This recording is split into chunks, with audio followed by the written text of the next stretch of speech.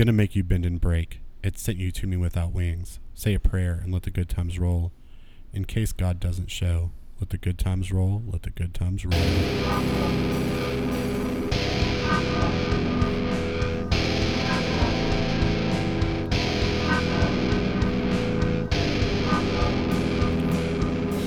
Hello, everybody. You're listening to the Dead Scene Kids podcast. My name is Hunter Fikes Wade Camp. With me, as per usual, Alden Kirkland. Hey! I'm going by Declan Martin Stumpf. No, that's today. a fucking horrible name. I'm going by I don't care if anybody named anybody here. I don't even know if that's his middle name. I don't even know who you're talking about. I'm talking about Patrick Stumpf's son. Okay, I didn't care. His son's name is Declan. The worst and name. Patrick Stumpf's actual real name is Stumpf. Stumph. Horrible. I know. Declan Stumpf. Declan Stumpf. It's the worst. How's your yacht, Declan? Shithead. So, you know what's funny about Thanks for the Memories is when it came out, it was actually my first. I know the story. First Fall Out Boy song that I fell in love with because I was playing Street Fighter Online. Yeah. And I was playing Street Fighter Online, and I was like, what the fuck is this music video with these monkeys? Yeah. Like, because they had the chimpanzees making a music video. Yep. And then Andy tried to stuff a fucking sock down his pants so he could have a big dick. Yeah. Because Pete had posted his dick all online. So I didn't know any of that. What? Look. So I didn't care. in the music video, they poke fun at Pete because he posted his dick online. Okay. And so Andy got mad because Pete kept getting girls because of it. Okay. So whenever he would go out, he would stuff socks in the music video. He would stuff socks in his pants so they could think he had a big dick as well. Right. Okay. So there was that. I don't think I ever paid attention to that. But I knew that there were chimpanzees. Yes. In it. You should watch the music video again. You don't like visuals. I don't understand. It's not that. It's just I'm not going to do it. But I have other things to do. Being from New Orleans, anytime I hear "Let the Good Times Roll," I think of Laissez Bon Temps Roulette. Of course. And it's part of the reason why I chose those lines. So when he goes, "Let the good times roll," I go, "Laissez Bon Temps Roulette, Laissez Bon Temps Roulette." It kind of fits. It does. Yeah, almost. Kind of not. Laissez Bon Temps Roulette. Yeah. But when you sing it, it doesn't have the same. Yes, it does. Okay, fine. It's the way I do it. It works. Sure. I agree completely. You should. Whatever you say. Damn Skippy. Whatever you say, Alden. Okay, Alden. Whatever you say, Alden. I'm Declan Stumpf today. No, I'm not going to call you Declan. Fucking Jesus Christ. It makes me think of the wood on a fucking goddamn boat. Well, okay. Yeah. I don't know. Anyway, this is a podcast that talks kind of about music. Mostly about culture surrounding music. Is there anything you want to talk about before we get into this topic today? Because we have a real topic today. I said something. You did. Last episode. You did. And I very much feel like if listeners listen to this podcast, and if listeners listen to this podcast that I'm about to name, which is The Read, Crystal and Kid Fury have a problem with giving too much credit to white people. Okay. And they bring it up all the time. For instance, they were like, I can't wait till Halloween because Halloween's going to come up and we're going to fucking watch Hocus Pocus. Hocus Pocus is the greatest fucking Halloween movie. Mm-hmm. And then Bette Midler was like, basically fuck black people on something. They were like, we gave this bitch a pass. Yeah. And then like she slapped us in the face. Yep. So they no longer, like anytime they give props to someone, it turns right back around and slaps them in the face and was like, damn, we shouldn't have done that. And I did something last week where I was like, Hunter, Mmrs is becoming one of my favorite bands. You have like the reverse effect that I do. Yeah. Yeah. Mmrs is becoming one of my favorite bands. And then, literally, the day before I said that, and it was it was the day before I said it. It was the day before I said it. Okay. But it was the day after I said it that it was brought to my attention that On July 1st, they were dropped from Hopeless Records. Yeah. Because Bradley, fuck it. Last name. I don't fucking care anymore. Yeah. Bradley was known for grooming. Now, granted, it was one girl. We don't know how true it is, but when we talk about pop punk, I need you to stop for a second and walk that back real fast. No. I'm about to. When she said that she was 17 when he started grooming her, and I don't want to give him any respect or anything of that nature, because regardless of what you did, you fucking did it. You still did it. On Dead Scene Kids, we believe victims. Yes, absolutely. And they didn't care. They were like, one gone. So it was just the one, and not like. And usually, if there's one, in the context of grooming, there's more than one. There's more than one. Yeah, but that's the only one that's come out so far. And real quick, Alden and I had this conversation a couple of nights ago. Truthfully, I've known a lot of people in bands. None of them are good people, or like there's at least one person out of every band that's like not a great person, and like takes advantage of women and stuff like that, and takes advantage of people. The artist lifestyle and the musician as a person manipulates your emotions based on what they do. So it's not like unbelievable that a musician would do something like this. We also went down the line and we're like, hey, look, 100%, like we're not going to support them at all. We will probably never mention Mmrs on the podcast again, and that's totally cool. Then we also started talking about like what it looks like for like the history in rock and roll. Dude, it's littered with horrible shit. So like, do we want to go down that rabbit hole and just like go through that? I'm a big believer that you can still like an artist's work while not liking them, although that's a loaded thing too, and it's hard. It is loaded, and it's really hard, and it's really dependent on what the issue is, because obviously you don't want to give money to people. Right. So is there a way to do it without giving money to people? Can I go and steal it? You can do whatever you want. I mean, so I'm a big supporter of theft. So here's my dilemma, guys. Peach Club has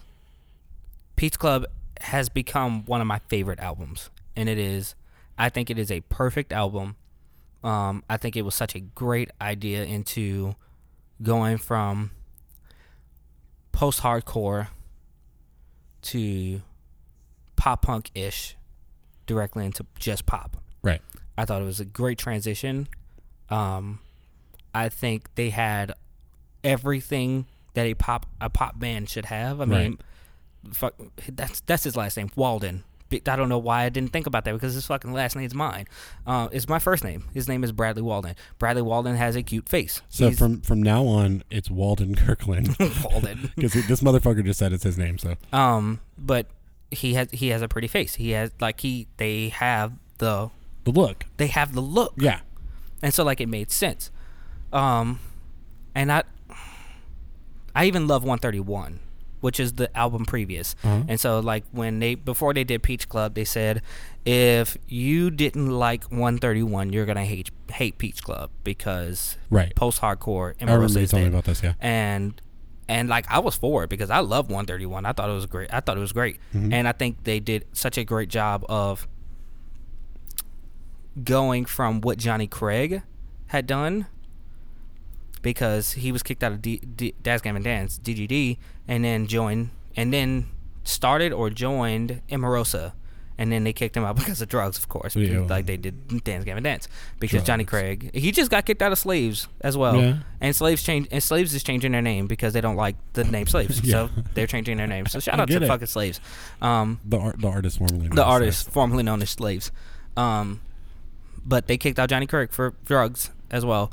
That man just loves fucking meth. Just stop doing drugs. But I think they did a really great job of transitioning from Johnny Craig to Bradley. Right. And then Bradley was like, I want to take this into a completely different direction, because he had already been doing what they did with Squid the Whale, which is the band that he was in previously. Right. And it got me thinking, how can I still support? How can I still listen to this album and love this album and love what it meant to me? Yeah. But not supporting Bradley Walden. Right. And then Hunter and I got to thinking about, like, these are real questions. I was like, do I just hate Bradley? Do I hate Omarosa? Because did Omarosa know about it? I mean, when we look at the timeline of things like pop punk, like Pierce the Veil, Vic kicked out his fucking brother Mike because he was known for not just grooming but actually like pedophilia. Yeah. And so I was like, so I can openly hate Mike but still love Pierce the Veil. So I want to yes. Right. I don't know why I feel like I have to talk about the grooming thing. Yeah. It's one of the most abhorrent things that I could imagine. Oh no, absolutely. No. And it's not just like, it's to me the worst thing. Like obviously pedophilia is horrible. That's the worst thing. But to take somebody when they're younger and manipulate them until they're legal is like just fucking disgusting. And so shout out to Drake. Yeah. Shout out to Drizzy. He did the same thing. We definitely assume that he's still doing the same thing. He's still doing it. I mean, dude, like Millie Bobby Brown, like, there's no way that you should be texting that fucking 15-year-old girl. There's no way that you should be sitting there texting fucking like Billie Eilish unless you guys are talking about a fucking song. Yeah. I mean, but yeah, like you can be a mentor, but you can be a mentor. Like you're not just making somebody fall in love with you. It's fucking disgusting. It's fucking disgusting. But I was like, I don't know what to do. I really don't know what to do. So honestly, guys, this is, if I've never asked a question, which I have, this is the question I would fucking ask. What the fuck do I do? I love this band. I love what they did. I love their creativity, but I just do not fucking support that. Let me find out who's a brand new fan, have a conversation with them.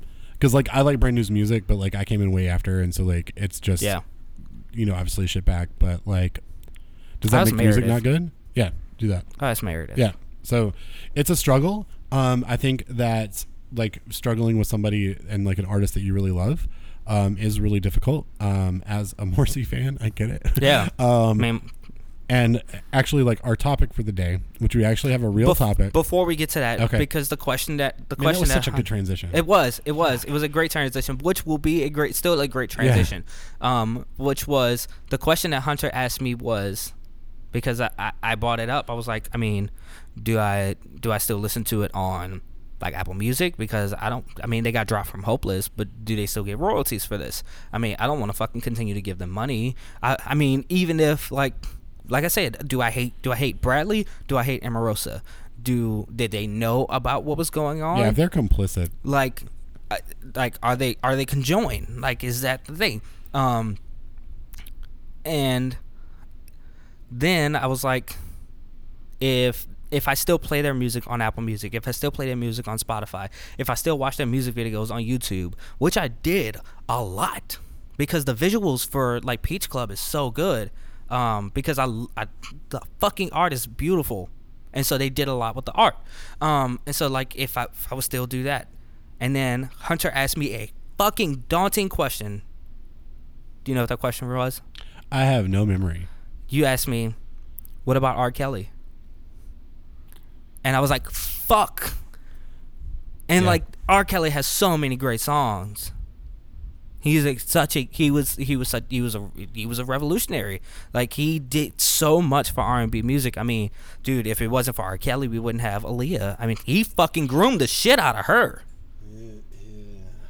Yeah. I mean, if it wasn't for R. Kelly, we wouldn't have B2K. We wouldn't have Omarion. I mean, we wouldn't have fucking there's just so many things that R. Kelly did. Yeah. The Isley Brothers wouldn't have been they wouldn't have like the resurgence they wouldn't have they had. Exactly. If it wasn't for R. Kelly. If it wasn't for R. Kelly, it wouldn't be there wouldn't be any Kelly Price. There's just I knew about the Isley Brothers because of R. Kelly. Like, that's where my first exposure was. So what the fuck do I do, guys?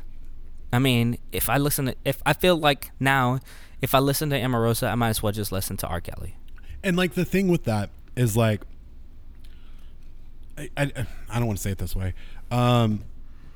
the thing with R. Kelly is like there were so many fucking people. There's so many. And for you to just about have a fucking sex cult in your house. Yeah. And so like, is that why you hate R. Kelly? You know what I mean? Saying like, is that, where's the cutoff? You know what I mean? Exactly. Like, what's the cutoff here? Like, what do you do? Like, that's something you struggle with as a fan of problematic artists.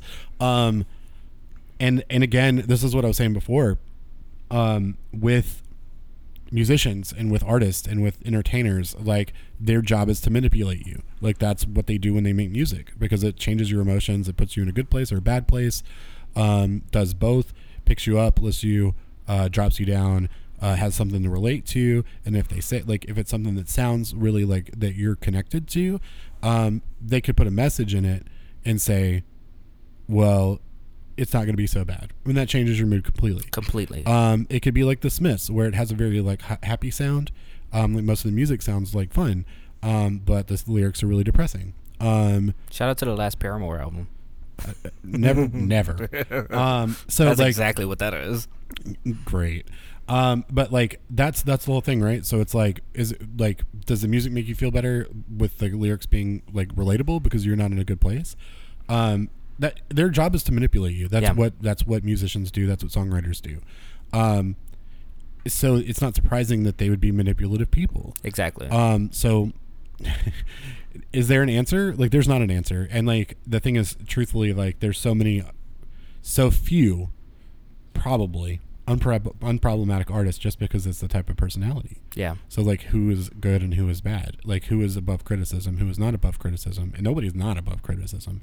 But like, it's such a fucked up environment. The music industry is really kind of horrifying. Yeah. Whether like on whatever level, whether it's like, if you have fans, that's the other thing too. For musicians, like most of them were not the coolest people growing up. So if you get if they're good at what they do, and if they're, really charismatic on stage or whatever, or if they make music that you relate to, like you adore them, right? So you take a person that doesn't get a lot of adoration in their life, give them adoration. How do they respond to it? Yeah. What does the fan base look like? What positions are they put in? Like, not, and again, not defending the artist at all, because they know what they're doing, and that you can always say no to something, and you can always say like, this is wrong. And if somebody tells you no, you can always continue with that. Like, you can always say, okay, you said no, we're not going to do this. It should be clear to absolutely everyone. Under 18, it's no under go. 18. Yeah, it's a no-go. That's a no-go no matter what. So what was weird, like, when you're 18 and you see other 18-year-olds, or you're 17 or you're 16, like, they look like your peers, right? Yeah. And so, like, you could be like, if you're 15, you'd be like, oh, that 15-year-old is hot, right? That's normal. If you're 18, you do the same thing. When I was like 18 or 19, I could clearly look at someone that was 15 and be like, that is a completely different age bracket. Oh, yeah, absolutely. Because they look like fucking children. Absolutely. As a 30 or in the 30s, like 20s, if you look in that era, yeah, them motherfuckers is kids. Like, I see a 22-year-old and I'm like, that looks like a fucking child. So no, like, you can always stop that. There's no excuse, and there's no understanding, and there's no forgiveness for it. But like, it's a fucked up environment. It is. There's no way it's not fucked up. And it's fucked up people in a fucked up environment. You're gonna get fucked up shit happen. So like, do you completely, like, as a fan, you obviously cannot support that, but how do you break it, right? Yeah. Like, how do you quit that from happening? Like, do you support them or do you not support them? I try not to. I know that like a lot of streaming services don't pay that much to their artists. Yeah. So is that bad? To answer Alden's question from before, if the albums are still on the streaming service, does that give royalties? Yes, it 100% gives royalties. Royalties are based off of performance and songwriting. Yep. So like, every time, and he's the singer, so he would get them. If he's the songwriter, he would get more. He is the songwriter. Like, yeah, the singer wouldn't necessarily get more. That's just the songwriter would get more. Like, so you get the performance aspect of it plus the songwriting aspect of it. So that's the way. Like in radio, if like somebody does a cover song, right? like, let's say Billie Eilish covers just randomly, let's say The Cure. The Cure would be sick. It would be cool. The Cure would get more. Robert Smith would get more of the money than Billie Eilish would. Of course, but that's just how that works. So yeah, the songwriters make more money off of the thing more than the other one. So every time that it's essentially a spin. So every time like a song gets played, that money goes more towards the songwriter and the publishing rather than the performer. Yeah. So. And like, I don't want to get too much into that. I would love to talk about that because I love music publishing and I love all that. But it goes into like what it is that we can support and what we can't support. Right. Like where's that cutoff? Where's that transition? Yeah. And I think it is a perfect time to talk about one thing that we don't talk about. And nice. The transition would have been better before. It would have, but we're doing something that we said we would never do, and from this episode and forward, we will never do again. Alden, we're going to talk about Kanye West. We're going to fucking talk about Kanye West. So, Alden and I are both like huge Kanye West. Hold Kanye West on fans. to your butts. Yeah, this is going to be a big one. So, like, what you're going to experience when you listen to this is praise and criticism, and all at the same time, all of it at one time. So we're going to go through like everything that we feel about Kanye West, like the stuff that we've heard about him even during his problematic times. We're going to say some defensive things for him, and we're going to say some non-defensive things for him. We're going to do all of that. So this is a very comprehensive look at one of our favorite artists, Mr. Kanye West. And honestly, once again, questions like if you feel that we are wrong about something, we're absolutely open to those things. I am open to it. I mean, I'm not gonna stop being a Kanye fan. I'm just not. It's just a at the moment. We'll get there. We will get there. So Kanye West announced his bid for the president of the United States to run in the year 2020. He did that. He did. So here's the thing. Number one, the criticisms and whether they're valid or not. Like, we're going to say that all the criticisms are valid because absolutely, of course, absolutely, they're all valid. The idea for people that are skeptical of this is that Kanye's presidential run is going to distract from like youth votes and Democratic votes and black votes and Democratic vote. Well, it's going to distract them from voting for the right person. Well, the Democratic candidate, the decent person, the Democratic candidate. I don't want to call Joe Biden decent because he's not. He's not. If I was not like if we weren't in this situation, like I wouldn't vote for Joe Biden at all. It's the idea. I didn't vote for him in the primary. It's the idea of how do you want to kill yourself, with a saw or a fucking AK-47? Either way, you're fucking dying. Yeah, but so like the thing is honestly, I would rather die by an AK-47. I'm more likely to die quicker. It's going to hurt less. Absolutely. So, is Joe Biden the saw or the AK-47? Because I'm going to be honest with you, I think Donald Trump is the AK-47. Absolutely. Because he's going to fucking kill us. No questions asked. It's not going to delay it. It's just going to keep going real fast. But no, I would not vote for Donald Trump. I'm not voting for the AK-47 in this scenario. Regardless of how I feel about myself, I care about other people and don't want them to go through what he's going to do to you. So, people are under the impression that Kanye West is in cahoots with Donald Trump, to Trumpito. Yeah. Let's not. Trumpito. Nah, I don't want to like curse. I don't want to curse Spanish with that. That is from. Yeah. The. One Day at a Time, right? No. Oh, I thought that was in there. That is not from One Day at a Time. That is from, Dices Miro. Oh, okay. They call him Trumpito. Yeah.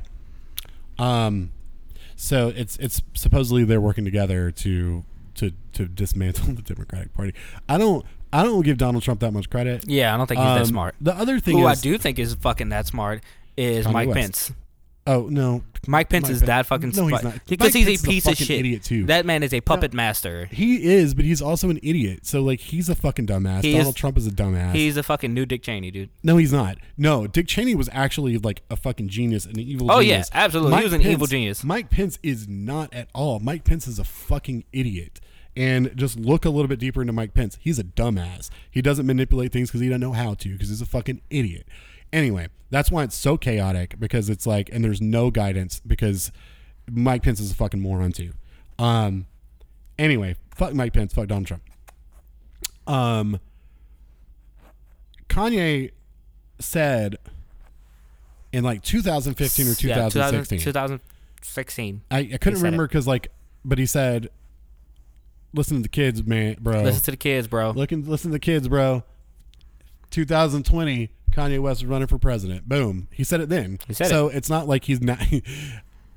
He's not a liar. He's not. Kanye always telegraphs everything he's going to do. He said he would make his child grow up Republican so that people learned that he loved white people. Yeah, he did that. Like he did that. Once he had a son, this is when you got the quote unquote Republican Kanye West. Like he telegraphs things. If you listen to him in interviews, that motherfucker doesn't have a filter. That motherfucker doesn't have any guidance and doesn't know what he's saying. He basically doesn't know what he's saying. It's like he stopped taking his medication and then took an interview, right? He hates doing interviews. Like he said that like several times. That goes a long time ago. That goes way back to around the time, around late registration before graduation came out. Yeah, like he was asked some questions and was put in a position where, like, this is back then. People asked him like what he thought about Obama, and he was like, "Well, I don't fucking care about politics, right?" Like he's like, "I don't know anything about that, so I'm not doing it." So he's not going to make a comment. So there's that. So since then, Kanye has gotten into a lot of things. Kanye has learned a lot of things. Kanye has done a lot of things. However, he also said in the Yeezy, just jumped over Jumpman. He said 2020 we're going to run the whole election. Yeah. He said that then too. He said it. So like he told you this. Now, do I think he's really going to run? He hasn't filled out any paperwork. So maybe not. I mean, I think the issue with that is like, is he gonna be on a ballot? Like, I don't think he's in time to be on a ballot. But I would just hate for people to just like, oh man, you know who's fucking running and they're not on this? Let me go and write in Kanye West. Like, you son of a bitch.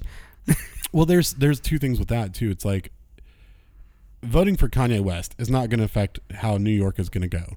Voting for Kanye West is not going to change how Chicago and Illinois is going to go. Voting for Kanye West is not going to change things in Jackson, Mississippi. Because, well, Jackson, yes, but it wouldn't. Jackson's not going to affect the greater part of Mississippi because, like, Mississippi bleeds red. It sure does. And like, they're going to vote for Trump anyway. There's potential that we could swing, but not likely. So if you live in Jackson and you vote for Kanye West, Jackson's going to be blue. So like, it doesn't matter if you vote. Madison for Kanye is West. Blue currently. I can't believe that. Yeah, Madison is blue. Because you have. Yeah. Okay. Some of that makes sense. They especially for the like the farming and stuff. Right. They didn't like the shit that he did. Yeah. So in the primary, like it went blue for primary. Well, that was the only there was no Republican primary. No, what I mean is like for this year, we saw more people vote blue in the primary. Yeah, that's fair. So like the turnout was better. Yeah. Okay. Because like we've only had the Democrat primary. Yeah. Okay. So and Madison became one. Right. So there's potential. I think Mississippi could swing, but also I'm in a bubble. So who knows? There's all of that, right? So like the Kanye thing is your vote for him gonna matter? Assume that it does. Like that's the only thing I say. It definitely does. Assume that your vote for Kanye is gonna do something wrong. However, if you think your vote for Donald, your vote against Donald Trump is gonna matter, your vote to Kanye West is definitely gonna matter as well. Yeah, your vote definitely. So like, your vote counts. So like, don't vote for Kanye. Don't fucking. I mean, vote like, for Kanye. if you don't vote for, just don't. Like, if you're not, if it's literally not gonna make a difference, like if you live in like some fucking like super Democrat area, like go ahead and vote for Kanye West, but not many of you, only like a handful. That's it. No. Just don't do it. Well, just don't do it. I mean, don't do it. Don't do it. Do not do it. Listen to Alden. Don't listen to me. Do not do it. Yeah. Do not vote for fucking Kanye. I get it. I don't think the only time for Harambe changed too much though. The only time we should vote for Kanye is to give us 5 more minutes on MTV at the fucking Music Awards. Yeah. Vote for that. Don't fucking vote for Kanye for presidency. That's a dumb idea. Unless no. This time don't. If it becomes I don't care past now. Like, I don't care past now. I don't think we're going to make it to 2021 anyway. If you have to write in anyone, like literally. Don't write in anybody. Go write in Bernie Sanders. No. Yeah. Or don't do that too, because that distracts too. So, like, you're if you say that people voting for Bernie Sanders is write in. You're right. Don't write in anybody. Don't write in anyone. Unless it's me. I'm old enough now to be president. Don't write in anyone. Right. Listen to Hunter. Don't write in anyone. If you're just hell bent. Don't write in anyone. If you're hell bent on writing someone and you're like, you know what, fuck both these people, and that's up to you, man. Write in me. Write in Hunter Camp. Back to what we were talking about. Don't listen to Hunter. Don't listen to Hunter. Well, don't listen to either one of us, apparently. Don't listen to Hunter. Okay, so don't fucking vote for Kanye. And that's coming from Kanye fans. Yeah. Since fucking forever. Right. So that's the other thing. This could also just be a fucking scam to put out an album.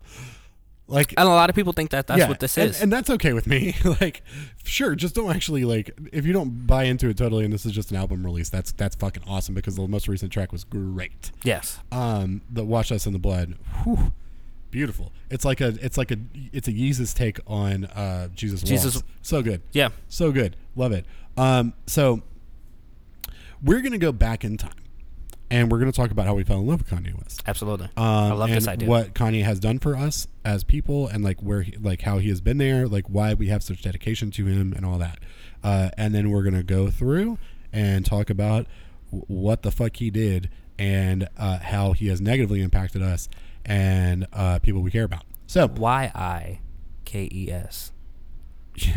Yikes. I use that a lot. I use a screenshot of that album a lot. Yikes. So let's do this. When did you? So like, we're gonna go based on like when we became Kanye West fans. When did you become a Kanye West fan? I became a Kanye West fan. And then if you were later, if it was like graduation, then I'm gonna. Oh no, it wasn't. I became a Kanye West fan when he put out, and it wasn't through The Wire. It actually was not through The Wire, which is I didn't actually fall in love with Through the Wire until I became an adult.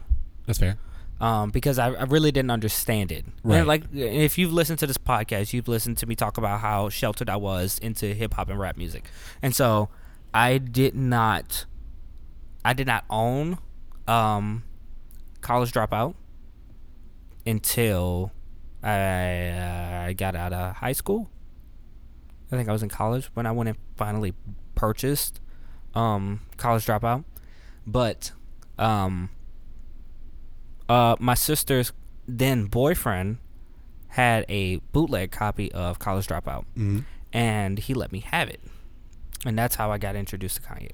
When was that? Like, was that when College Dropout? That was when College Dropout came out, and so, but it wasn't the day. It was like around that era. So I fell in love with Kanye's new workout plan. Right. I love the video of it. And what he did with it was so funny. Like seeing fucking Rockefeller like in a maze, and it was like, I found my daddy. It was like, it's so fucking funny. Yeah. I love the remix on the music video with Farnsworth Bentley. His verse is perfect. And I fell in love with that. And then Jesus Walk came out, and I was like, yeah, I'm a Kanye fan. Right. Jesus Walk came out. And at the time I was in love with Nas, and like One Mic, I loved One Mic. It was my first like rap song that I learned, and like I went down into like the mathematics of One Mic when he talks about the bullets and scripture, and I was like, that's so fucking cool. Yeah. And then when Jesus Walk came out, I kind of did the same thing when he talks about like the way Catholic needed Regis. That's the way I need Jesus. This is the way I need Jesus. And Yeah. I was like, I love this wordplay. Yeah, that's so good. And that's how I fell in love with him. And so that just progressed. And I remember when Katrina hit, it was the album that I bought with me. It was that bootleg album. I had it with me. And then right after that, so that Katrina hit in August, and Late Registration dropped in September. Yeah. And I went and purchased it, and it was that album and The Massacre, because 50 Cent did a re-release of Right. The Massacre because he took the game off of it. Yeah. So, ooh. And he did like a video anthology, and like all of the songs had videos and stuff. Yeah.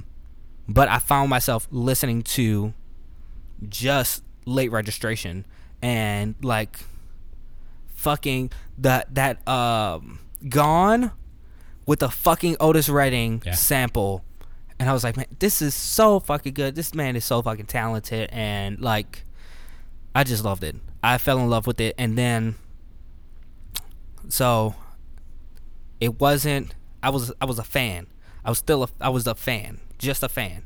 But the day that I watched the Good Life music video, I was like, oh shit. Yeah, the video is so fucking cool. Holy shit.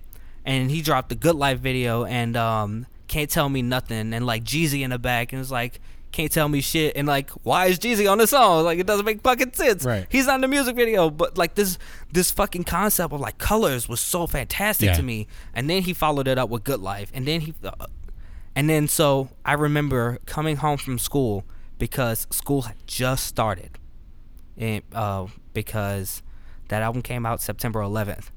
And Graduation. Yeah. And I remember it coming out, and that was the same year that 50 Cent put out his Curtis album. Yeah, it was the same day. Same day. Yeah. Same fucking day. And so they were like the battle of the rap albums. Yeah. And so I kind of want you to pause there and let me catch up with you. Cool. So yes, because this is where I was a fan. Yeah. This is where I fell in love with Kanye. Yeah, absolutely. So I think I fell in love with Kanye right before that, or a little bit before that. But, okay. So when it was like I want to talk about my background with hip hop just real fast. So which is extensive. I don't know if you guys seen my meme of like the little white kid with the 360 video. Yeah. So I've listened to like a lot of music. When I was a teenager, like a lot of what I listened to was like horror inspired and stuff like that, right? Yeah, same. Very much into that. So guys like Isham, 3-6 Mafia, like black metal bands like Demi Moore Gear, like so many things like that. That are real, just like evil sounding, right? Yeah. But at the same time, like I always identified as a Christian. Like some of that's changed recently, but like I kind of feel like I'm moving back towards that anyway. But we'll talk about this some other time. Always identified as a Christian, so it was like, yeah, this stuff is really cool. Like I like this darkness, but like also there's other side, right? Yeah. So like to me, 3-6 Mafia did a great job of like putting doing the Bible, both. Yeah, putting the Bible verses and then just being like, we worship Satan, motherfucker. Right? It's so funny. But like a lot of what I grew up on was like Ghetto Boys and Run DMC, and then getting into Wu-Tang Clan. Wu-Tang Clan changed my fucking life. Yeah. The way and musically, the way that RZA would make beats was like the coolest thing in the world to me. And this was like my first experience into like real hip hop, right? Yeah. So not to discredit anybody else, but like when I say real hip hop, I mean like the traditional way that like hip hop is produced. Like the New York style. So it's very much sample based. Like even After Laughter Come Tears, right? So like there's that sample in that. There's loads of samples of like soul sounds and soul songs and like soul verses into Wu-Tang, mixed with like a really dry like vinyl sounding drum beat, right? Yeah. That are also samples. Then I heard NWA. Really appreciated the way that Dr. Dre made beats as well. Yeah. Because it was like this booming booming kick drums with like funkadelic beats, right? So it was Parliament funkadelic samples with that huge fucking bass, right? And like that crack in the snare. And then moving into stuff like it's southern hip hop where it's like a lot of snare. And then like a really, really thick bass. So that was what I grew up on. That's what I appreciated from since I was a young teenager all the way into like not even young teenager, but like a fucking child. I told you the story about how I first like introduced myself to Ghetto Boys the other day. I was a fucking kid. I was like 9 years old. And that led to a whole lot of other things, right? So this is all important because when I really, really loved Esham. Esham is one of my favorite rappers of all time. I named my pug after him. So 100%, this is something that I adore, right? Yeah. So me and my friends were like at Backyard Burger on. What a specific place. I know. I remember it vividly. Kanye had just so also like I loved Esham, therefore I hated Eminem. Eminem's way that he did things was he took like a style and made it funny, right? And like his singles, and maybe not his whole albums, but like the singles he would release were very directly appealed to like young teenagers that are like, oh, this is funny, right? Like Superman. Yeah. And so to me, what that was like, I'm not saying that Eminem's not talented, but Eminem was making a joke out of something that I love. Yeah, right. I get that. And so like, that's where I was like, you know what? Fuck Eminem. Totally. So I'd started to kind of familiarize myself with Jay-Z, and I heard The Blueprint 2. No, it's so not even the Blueprint 2. The Black Album. Okay. On the Black Album. Oh my God. Lucifer. Oh yeah. And if you take in my like the way that my mind was working at that time, like this song is about Satan, but also like so it's got this fucking evil vibe to it. Yeah. But also it's like really soulful and like a positive message, right? So when I heard that, I was like, holy fucking shit, what am I listening to? And like I'd listened to Jay-Z before, but like I never really delved into much of Jay-Z's stuff. Nothing stood out like Lucifer. Yeah, and like at the time I was a Nas fan, so like I was like, oh yeah, Ether is way better, right? But like I said that, but then when I went back and I was like, you know what, like I really like Fova's stuff, right? But so like a friend of mine, I think his name was like Richard, that I worked with at fucking like Walmart or something. Shout out to Richie. Yeah, shout out to Richard, dude. He really liked Jack Daniels, and he didn't call it Jack Daniels, he called it Old 45 or Old Number 9 or whatever it was. Shout out to and Richie. I was like, I don't understand this at all, but great. I fuck with Richie. So we hung out a lot. We would watch this even get better. We would watch Dragon Ball Z videotapes and like smoke Black and Milds and fucking listen to Jay-Z and talk about music and stuff. It was really cool. Is that person named Silas now? No, his name is Richard. That sounds like the person's name is Silas. It's not. So then like I was hanging out with my friends at Backyard Burger on North State Street. North State Street. And we were talking and it was like, yeah, have you listened to Kanye? Like Kanye West album or whatever? Have you like heard what he's doing? And I was like, yeah, I mean like, cause it was New Workout Plan. Yeah. And that was like the big one that was coming out. So I was like, I don't really fuck with it that much, like because it's another like jokey rapper guy. Yeah. And I was like, I don't really fuck with this. So I was like, I can see that. Yeah. But we were like, he's really good. Like he's a better producer than he is a rapper. So like maybe like I like what he's done, but I don't really like the song style, right? And then I'll listen. And then so like I want to say like 6 months went by or 5 months went by. Like then I was in college after that. And it was my first year at MTSU, and I was in the KUC, which I don't know what that stands for anymore, but you know how shit my memory is. So like the fact that I'm like can go to this. Yeah, I'm very, very proud of you. I was sitting there, considering probably all the drinking that you did at that time. Shit. All sorts of stuff. So they would play music videos like on the I love that. Yeah, like on the TVs in there they play music videos, and so the songs would play throughout like where you were, and I think I was like getting some food. I kind of remember exactly where I was. There was like two songs that really stick out. And one was a horrible song, and then one of them was Through the Wire. And I looked over and I was like, the fuck is going on? And I was like, this is awesome. And like the fucking line about like everybody orders pancakes, I just said the scissor. I was like, shit. And then to have like Shaka Khan in the video, right? And like, or no, and not in the video, but like at the end where it says like thank you to Shaka Khan, right? Yeah. I was like, that's really fucking cool. And then so I started listening to him more, and with college, and this was like probably this when I was listening to it, it was. Can I say fuck Shaka Khan real quick? I want to say fuck Shaka Khan because she went back after all these years and was like, Through the Wire was a stupid song. Yeah, she's like, wrong. She is wrong. Yeah, I mean, fuck it's okay. It's okay to be wrong. Fuck you, Shaka Khan. You're okay wrong. To be wrong. I don't want to say fuck you, Shaka Khan, because I appreciate you, Shaka Khan. Oh my god, great music. Absolutely, but yes, I mean, Through the Fire is such a great song. But because now after all these years, now you want to say that Through the Wire is a bad song? Yeah. So like, fuck you for that. We'll get to why she said that later, and like hopefully that'll not happen. But listening to that and that catching my attention, like that really fucking caught my attention, and I was like, holy shit, like this dude's fucking great. Because the lines were good, like it's clever and funny. It's clever, yeah. But it's like it's really powerful, right? So it's like that, and I think I don't know if this has happened yet,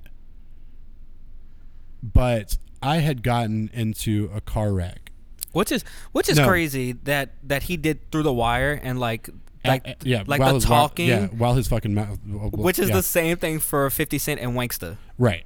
So, which I hate that song. But I really started fucking with Kanye probably around January of the year that, no, it wasn't even graduation. No, because I started listening. So it was like right before like late registration came out. So it was like before Katrina hit. So this was like my first time up there. I think it was like first couple of months. The first fall, or no, it was winter, is when I got into a really bad car wreck and almost died. Yeah. And then I think in January I heard Through the Wire, and I was like, I can relate. I can relate to this. This is fucked up, and it's like the safe belt saved my life. I was like, yeah. So like I could relate to it. It was really cool. And then so like I went and bought his album. It was like the year that Late Registration came out, because like when Late Registration came out, I was like already full on fan. Yeah. So it was like I'm going to take you back. So in Spaceship, when he says like 5 beats a day for each summer, I deserve to do these numbers. I was making fucking rap beats that same year that I was like super obsessed with 3 6 Mafia. Like when it first came up with like that summer, like all I did was make fucking beats. I had gotten a sample, like I had a drum set and my room flooded, and so like there was like a minor flood during that year, and like we had insurance, so like God, we scammed the fucking insurance company because I bought this fucking like drum set for $1, and then we put the value on it as like really high, and sick, yeah, and so I bought a sampler with it. So like with that sampler, I started to make like beats off of it. So it was like some of it was dancey, some of it was hip hop based, but it was like this idea, right? I spent a lot of time coming up with just fucking rap songs, and like I would get a like nobody's ever heard any of this, but I would get a microphone and try to. I've heard some of it. No, not this. Oh yeah, probably not that. No, not this. You've heard some of my beats I've heard before. Some of your stuff. Yeah, but not like this. So like I would even just fuck around and like get a microphone and just do stuff over the thing. I would sample like horror movies and just like work that into like beats and stuff. One of my favorite ones was an Evil Dead one. It was but so like we kind of just did this fake project just for fun. Like never tried to do anything with it, but just like worked on something because it was fun to do. Yeah. So that was all I did that summer. So like when I heard like make 5 beats a day for like each summer, I was like, shit, like I get that too. Like that's awesome. Like this is stuff that I understand, and it's like I understand the passion behind what you're doing, and I understand the care and like everything that you're putting into this. And then I heard Jesus Walks, and I was like, this is like a military dark song, about Jesus. And I was like, I have to know everything about Kanye West. Like, I have to know everything about Kanye West. I have to know who inspired him. I have to know, like, who he was, like, worked with. I have to know everything about this motherfucker. And I became fully obsessed with Kanye West. Yeah.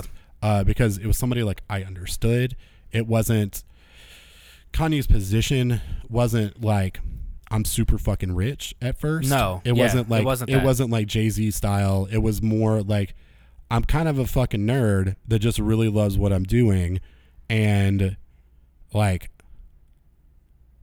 nobody really likes me that much, you know. So like, what I'm gonna do what I can, and just make this fucking killer shit, right? I was like, I respect the fuck out of that, and I can get that because it wasn't like super street. It's not like I'm a drug dealer. It wasn't like, worship Satan and kill people at the same time like 3 6 Mafia was. Although I loved it, like it wasn't like, and it's not that I couldn't appreciate like Ghetto Boys, but like I didn't grow up like Ghetto Boys did. Like we weren't. I'm not like from the richest family, but I'm not like from like I didn't grow up like super poor either, right? So I didn't have to do things that a lot of people have to do. Yeah. So to have Kanye be that voice and like that first voice in a long time, and it's not necessarily talking about like making the world different and like progressing the world like Common or like Diggable Planets or like a lot of like really like intelligent hip hop or whatever. Yeah.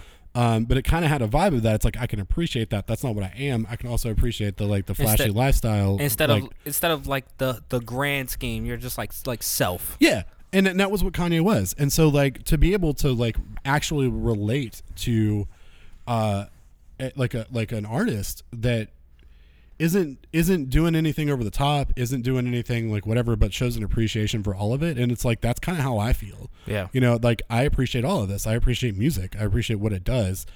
And putting that level of passion into what you do is amazing. So that's something I admire. That's something I can relate to. So that time I had been like a huge Kanye fan. And then Late Registration came out. And I was like, I think I was working at like a gas station at that time. Mm-hmm. And it was right across the street or like right in the same parking lot as like a Cat's Music, which is like specifically for the Nashville area. I think there might have been one in like Knoxville, and there may have been one around Memphis at some point. Yeah. But it was like Bebop or whatever. And I remember the promotion for Late Registration. It was like, and I was in college, you know, I was in college for a college dropout and Late Registration. And I'm like, I get it, like all the college like references and stuff. That's something I can 100% relate to also. Yeah, it wasn't until I got, I think my senior year where like the Alpha Step, Omega Step, Kappa Step. I didn't know what the fuck that was. Like I grew up right down the street from where JSU performed. So while I didn't go to a black college, but there still were like black fraternities, I got it right. Like I didn't get it until very very long after. So, with Late Registration, if you consider like everything that I've already told you, when I heard that album. And the vast array of stuff that went to influence that album, from the fucking moment it starts to Wake Up Mr. The whole Wake Up Mr. West part, like that echo on it, the way it sounds, all of that was so fucking good. It was. It's so fucking good. I still will like listen to that like it came out yesterday. Oh yeah, it still sounds like it came out yesterday. Kanye, what's your goddamn book bag? Yeah. Kanye, where your book bag at? Goddamn fourth grader. And so it's funny, he made fun of himself. Like it's great. And like going back and like looking at stuff too, like with Jesus Walks, like this is when I was reading interviews and shit for him. When he says, if I talk about God, my record won't get played, like nobody ever told him that. Like nobody said like you talk about Jesus so your song's not get played. He said he did that because like if I say that, then now you have to do it. Right. And I was just like, God, that's so fucking great. Like just the way he's like manipulating the system to benefit him. I'm like, I love it. So he also is just one of those guys that just like came out of nowhere, but worked his fucking ass off. He did. He worked really hard and got told no so many times and didn't care if he was told no because he believed in himself. And then got told no multiple times by the person that actually signed him. Yeah. Like he got told no by Jay-Z multiple times. And that story is told at the end of Late Registration. Yes. So like I remember, I think this was the first time I so at the gas station, like I would listen to it consistently, right? And I would like always listen to this and I went to like, I got it the day it came out, got promotional material for it. I think I had like a single of like one of like the like a vinyl of like one of the singles off of it. It may have been, no, I'm thinking it's Touch the Sky. But Touch the Sky is Graduation. Yeah, I know. No, Touch the Sky is not Graduation. Yeah, I'm thinking it was Touch the Sky. But anyway, that sample in Touch the Sky too. Yeah. So, so basically like everything that he was doing up to that point was just phenomenal. Then I got candidacy to the recording industry music like management department. Mm-hmm. This is important because that is when Graduation came out. Yes. What I was doing a lot of was paying attention to record sales, and paying attention to what was going on in music, in the business side. So when it was announced that Kanye West was going to release his album on that September 11th date, and 50 was going to do it too, I tell you, I hate 50 Cent. I've always hated 50 Cent, and I think it may have started with his like affiliation with Eminem, and that might have been why I just like automatically was like, this person is cursed to me. Yeah. But I also don't think he's that good. Like this mic needs to go up. Okay. That was like trying to say it without saying. All right, that's fine. This mic needs to go up. Yeah, you're fine. So with 50 Cent, like I don't want to say this first, but I'm going to. Well, no, I like Mini Men, and I like Candy Shop, and there might be like one other song by 50 that I like, but those are good songs. Yeah, they're all right. But like it's not like I don't love him. I don't love him at all. I don't think he's that good. I think he got shot a bunch of times, and that actually came out as false news. That's funny. It actually did not happen. That's hilarious. He recently, I don't know where it came from. I don't know the source, but apparently that didn't happen. Fair. So yeah, not that many times. He did get shot, but he did not get shot that many times. Right. Supposedly. Right. So with 50, I was like, that's his only thing, right? Is that he got shot a bunch, and he's not that good, and it's just people like him because of that, and I don't fuck with it. Damn it. So, I liked 50. I was in it was Internet for Music Business the day that album got released, and I paid real fucking close attention because I was like, two things: I love Kanye, and I hate 50 Cent, and the deal for this thing is if 50 loses, he can't put out another fucking album. Yep. So let's see what happens, and then Alden pick us up. So this is, which is a great transition. I actually remember leaving school because I was still in high school. I think I was freshman. I was a freshman in high school when Graduation came out, and was I? Yeah, had to be a freshman or sophomore. Definitely was a sophomore in high school, 10th grade. And I remember it coming out and me running upstairs and watching 106 in Park, and them doing the double XL like cover with their faces, and like them right next to each other, and 50 Cent was being a real dick to Kanye, dude, the entire time. He was being a real dick to Kanye. He was like, oh, I'm going to beat you in record sales, blah, blah, blah. And Kanye's like sitting there like, nah, man. And so I remember like scavenging and trying to find $12. I was like, I gotta fucking buy this album. I have to. It can't be tomorrow. It can't be the day after that. It can't be next week. I have to buy this fucking album right now. We were on fucking board. I have to buy it right now. And it's not, like I said, I liked 50 Cent, but when he put out Curtis, it was just a personal fucking vendetta. It was a personal vendetta. I mean, he put out AO Technology, and they had fucking Timbaland and Justin Timberlake. And you guys know my heart. You know where I love Justin Timberlake and Timbaland. But it was a personal fucking vendetta. I was against it. I was 100% against it. And then I ended up going to Best Buy and seeing, like, the table that we put this fucking we put our podcast on. It was a table like this in the center of Best Buy, and it had 4 stacks. It had 4 stacks, and it was 2 stacks of the Curtis album on the left, and 2 stacks of Kanye West's Graduation on the right. And how that looked was a shit ton of Kanye West that looked like it had been like rummaged through, and like a handful of Curtis. And I was like, oh, I know what that means. I was like, I know what that means. They don't even have enough of this album to fucking go against it. Like, they have a shit ton of Kanye. They have a shit ton. So he's already won. Yeah. He's already won. I was like, yeah, fuck you, Curtis. Fuck you, Curtis Jackson. Yes. Piece of shit. Absolutely. But even like the promotion, like I was good. I was into it. And that was the thing too, right? Because like I'm in music business school.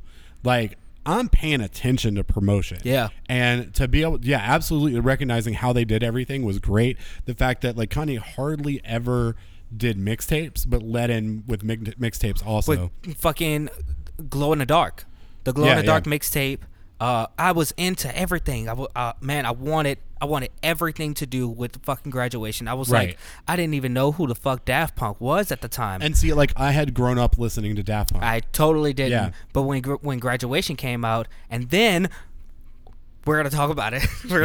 Then fucking the fucking music video for Stronger comes out. Pause. No, wait, hold on. The fucking music video for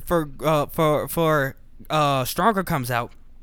And I'm like, oh, those are the fucking guys that fucking made Harder, Better, Faster, Stronger. They did that fucking on America's Best Dance Crew. That's cool as shit. Yeah. And so, like, I'm putting all these things together, and I'm remembering, like, looking online and them saying, why the fuck is Kanye doing this here? And, like, none of these, like, Japanese characters, I don't think they mean anything. And then Hunter.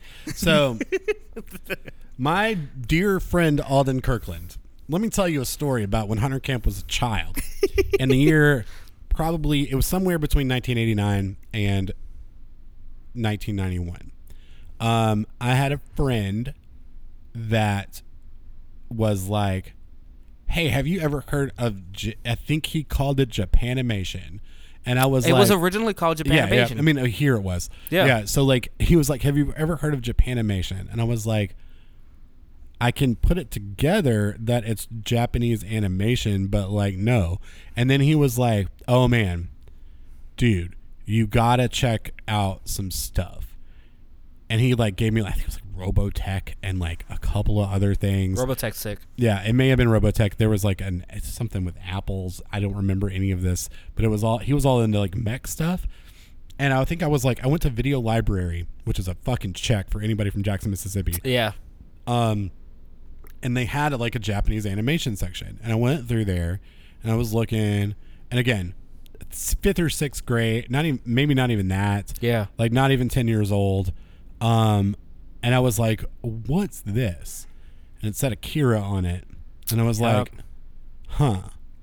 And so it was either that, or it was either that, or my friend actually like had it rented, and like lent it to me. But either way, I was like, "What is this?" And I was like, this looks cool. And then, so like I get to my VCR and I plug in fucking this videotape like that says Akira. And I'm like, okay. And then I sit back and I look and it's like Neo Tokyo. Like what, 2019, I think it was? Yeah. Yeah. And there's like, no. I can't remember right now, and I should. But you should, because how many times you fucking seen Akira? Goddamn, who knows? So I see this mushroom cloud build up from the city, right? Yeah. It's not Neo Tokyo because this was what they started off with the explosion. With the explosion, yeah, which I think it may have been like I don't remember when. I should because I've seen it so many times, but it's been probably about a year since I watched it last. So it's probably time to watch it. We watched again. it here last. Yeah. Right? Yeah. If you, because we have not said where we film yeah. where we film Yeah. our podcast. We film our podcast at the beautiful Offbeat Studios at 151 Wesley Avenue in Jackson, Mississippi. And we did a movie night, and we watched Akira. Yes, and we also had we're not talking about Kanye nights yet. Yeah, we're not talking about that yet. We'll get there. This is we'll get there. This is gonna be a long fucking podcast. I told you guys to hold on to your butts. It is. So this mushroom cloud, it like emits from the middle of a city, and then the screen goes black and white, and just like the whole screen goes white, and I'm like, it's the most fucking amazing thing that I've ever seen in my goddamn life. What the fuck is this? And I was like, okay. And then I watched it, and a bunch of basically fucking street kids that are like pissed off about the world and doing drugs and shit, with this coolest fucking stylized aesthetic that I could ever, like, even still today, that I could ever fucking imagine. The red leather jacket with a pill on the back, the pill logo being showed everywhere that says good for health, bad for education. Like, I kind of hate school. Like, I learned to hate school at a very young age. I kind of felt like already like this, because like I've got friends, but they're way cooler than I am. Like, I'm the fucking nerd here. Like, I'm always like the one that's second, right? Like, there's in all of my friend groups, like, I've always been like the afterthought, right? That's why I always say that I am the Michelle Williams, because that's just the dynamic of how things go. So getting like to those characters, like the guy that I relate to becomes this fucking monster. Yeah. Right? And I'm like, oh my fucking God, this is so cool. And I'm like, he becomes like so fucking powerful, like he becomes God. And I'm like, oh wow. Like, this is such an amazing concept. Yeah. This is so fucking cool. And it's like, you can get this power, like you can be the last one to be thought of, but like get this ultimate fucking power. Yeah. How cool is that? Like, and it's just by like just not stopping. Right? Yeah. Like, you don't, like, I don't have the coolest bike. I'm going to steal my friend's bike, right? Like, I'm going to do whatever I can do to be better, right? And to be the best. And then to have that corrupt you, and to see what you turn into if you are that, right? Mixed again with the coolest fucking visuals. So you had the Joker biker gang, fighting with this biker gang, getting pissed off at school, like smoking cigarettes, being bad kids. Like, I'm like, wow, this is the fucking coolest thing ever. I'm like a child being like, yes, yes, goddammit, this is so fucking cool. And like, I watched that movie, took it out of the VCR, was like, bus, club, another club, plane, no sleep, town, no sleep. I took it out, and I took it and put it right back in. And I watched that movie, like, I want to say the time that I had it, which was like 3 days, I watched it. I think I watched it like 4 times. Like, I watched it each day. The first time it was no sleep. Next video. And then like the next week happened, and I was like, Dad, can we go to video? And he was like, yeah. I was like, oh, yeah. And so like I got it again. I got it again, and I got it again. So how did you feel when you saw? Wait. Okay. Then I tried to watch other anime, and I was like, I can't do this. Like, Akira fucking killed me. So when Graduation came out, like, I'd already heard the mixtape. I heard the harder, like they did Harder, Better, Faster, Stronger at the beginning of that mixtape. Mm-hmm. So it was like the ding ding ding ding ding ding ding ding ding ding, and I was like, why do I recognize that? Because like I had listened to Daft Punk like when I was again a kid, like early 90s. Yeah. But like, was I listening to Daft Punk at the time? No. So I was like, why do I recognize that? And then I started to realize, like, oh fucking shit. Like, this motherfucker is borrowing from Daft Punk. And then the video for which it wasn't the first time that Daft Punk had been done into hip hop. No, because Busta Rhymes did it with Touch It. Well, yeah, and with Swiss Beats doing that beat, yeah. And it was but you know who did it good? What was the name of it? The song was called Touch It. It's called Technologic. Yeah, so Technologic is the song. So it wasn't the first time we had like been introduced to Daft Punk in hip hop, right? But like, it wasn't that that Touch It was a bad song, because it was fucking phenomenal. It was everywhere. There was a fucking remix for fucking Touch It for I think there was everything. 900 people in it. There's a mega mix, there's a female mix, there's an all male mix, there's a fucking New York mix, and a fucking it was all over. So it wasn't the first time that we were introduced to it. It was just this time it was like it was different. It was different. It was so different. And I read like Daft Punk's take on it, and they were like, he did our song better than we did, because like he built it up and like made it sound bigger, and put so much more into it than we did. And like, yeah, we fuck with it. That's really good. And that's what started the relationship between the two of them. Now, when you ask me what I thought when I saw the music video, I'm trying to think. I don't even know if I recognized that it wasn't. That it wasn't? At first. I don't think I recognized it was Akira at first. It took me the longest to realize that it was Akira, and and it wasn't until we watched it here that I had watched Akira. Right. But I think around like my freshman year in college, right, where I was like, oh, this is from an anime. Yeah. Like I was still, even with like graduation being like my sophomore year in high school, like I was still growing with that album, right, because I was learning more and more about it. Here's what it was. I hadn't watched Akira at that time since around the first era that I watched it so many times, right? Yeah. So like when like I stopped getting a VCR, yeah, like I wasn't gonna watch Akira again, like because I didn't get it. Like I just didn't have it anymore, so I didn't have that reference point like as quickly. Yeah. So it took me a while, because like it had been years. What? That was 2006 or something? No. When was that? 2006? No. 2005? 2007. 2007. So it had been probably 10 years since I've seen Akira. Yeah. Maybe less. I think I got into anime again, and my friends in high school were getting into anime, and I was like, oh, I'm gonna just watch Akira again. But I did not get it, and I think I was so like caught in the style that I didn't catch the concept. It was a fantastic style. Yes. So I didn't get like the reference, right? Which, you know, as a huge Akira fan, you'd think I would, but I honestly didn't, because I was also a huge Kanye fan and didn't tie it together. Yeah. I think it may have been like 6 months till I realized it was Akira, and like somebody was like, you know, that's Akira, right? And I was like, oh fuck yeah, that's right. And then I went and bought the DVD for Akira, and I was like, yeah, let's watch Akira a million times again. And the woman that I was with at the time was like, I fucking hate this, and I was like, fuck you, and god damn it.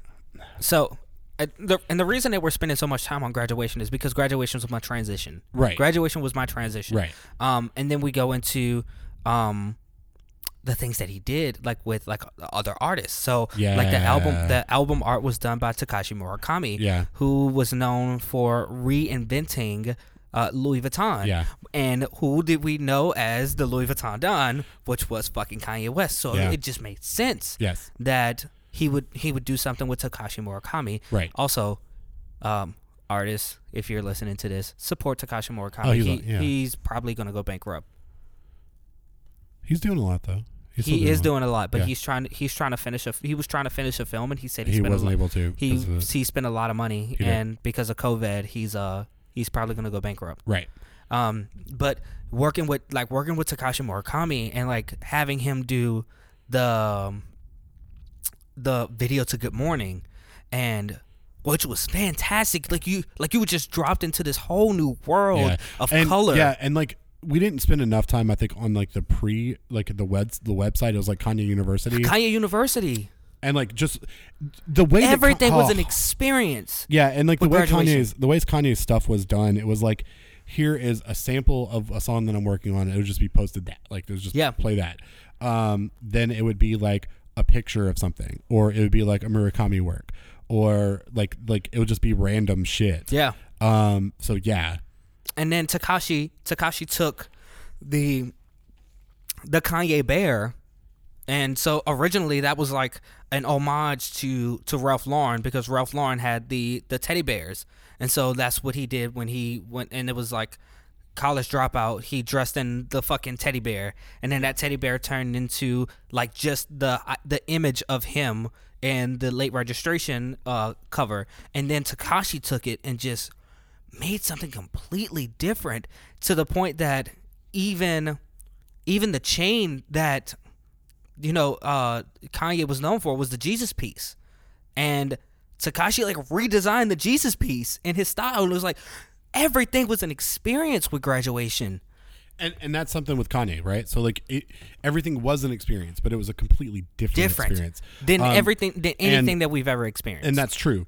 But the way Kanye does every album is an experience. Absolutely. So like even College Dropout, like you got the fact that like everything that he was saying there, it was polos. And it's like this is the style, like the style of the artwork inside fucking College Dropout, same thing. Yep. Late Registration, very much like on brand. Yep. The Broke Five Broke. We ain't got it.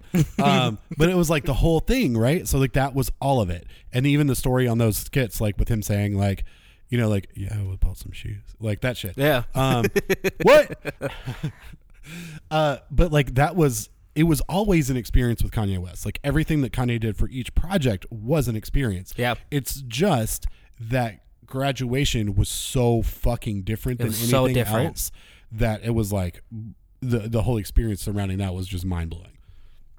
And then he did the Glow in the Dark tour. Yeah. Which, oh my God, like yes. I wanted to be there so badly. Around this time is when you saw you. Well, let me get wasn't there. When you saw him. Yep. So around this time, we get to hear the story about you being in the same band as Kanye West. You're gonna hear it. I can't place it exactly, but like his mom died shortly after the release of Graduation. Yes. And he was on tour around that same time. Yes. And I don't think he canceled his tour. I think he may have like canceled a date. He didn't. I don't think he canceled the tour. And during that, he performed at the college that I was going to, and I got the opportunity to, and also like he had on tour with him. He had A-Track on tour with him, who's just a phenomenal. A-Track is fantastic. Phenomenal like producer / DJ. I was taking a hip hop class at the time, and like we talked about like that, like A-Track and some other people. Yeah. And I was like, holy shit, like here we are.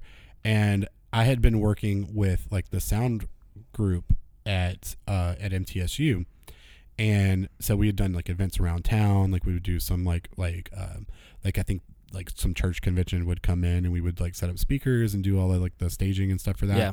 So, that's kind of like what Zakiya was doing.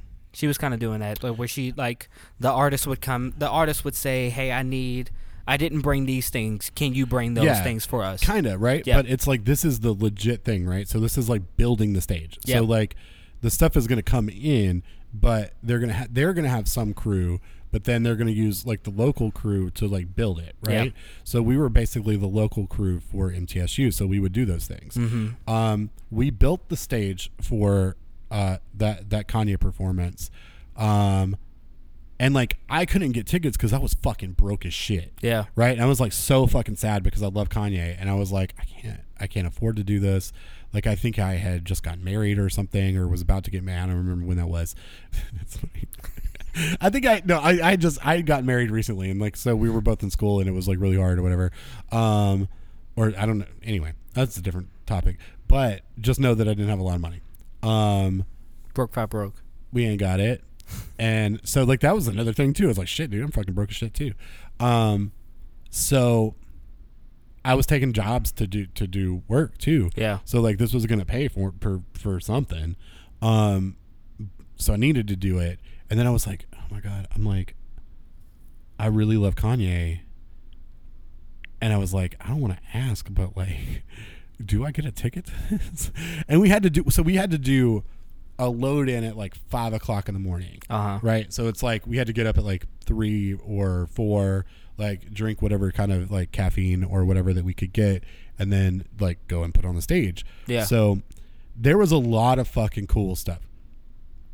And like we got there, and like we had the musical instruments and stuff like already out. So like I got A-Track's fucking like drum machine. I was like, fucking touch it. And I was like, oh my God, this is so fucking cool. This is so fucking cool.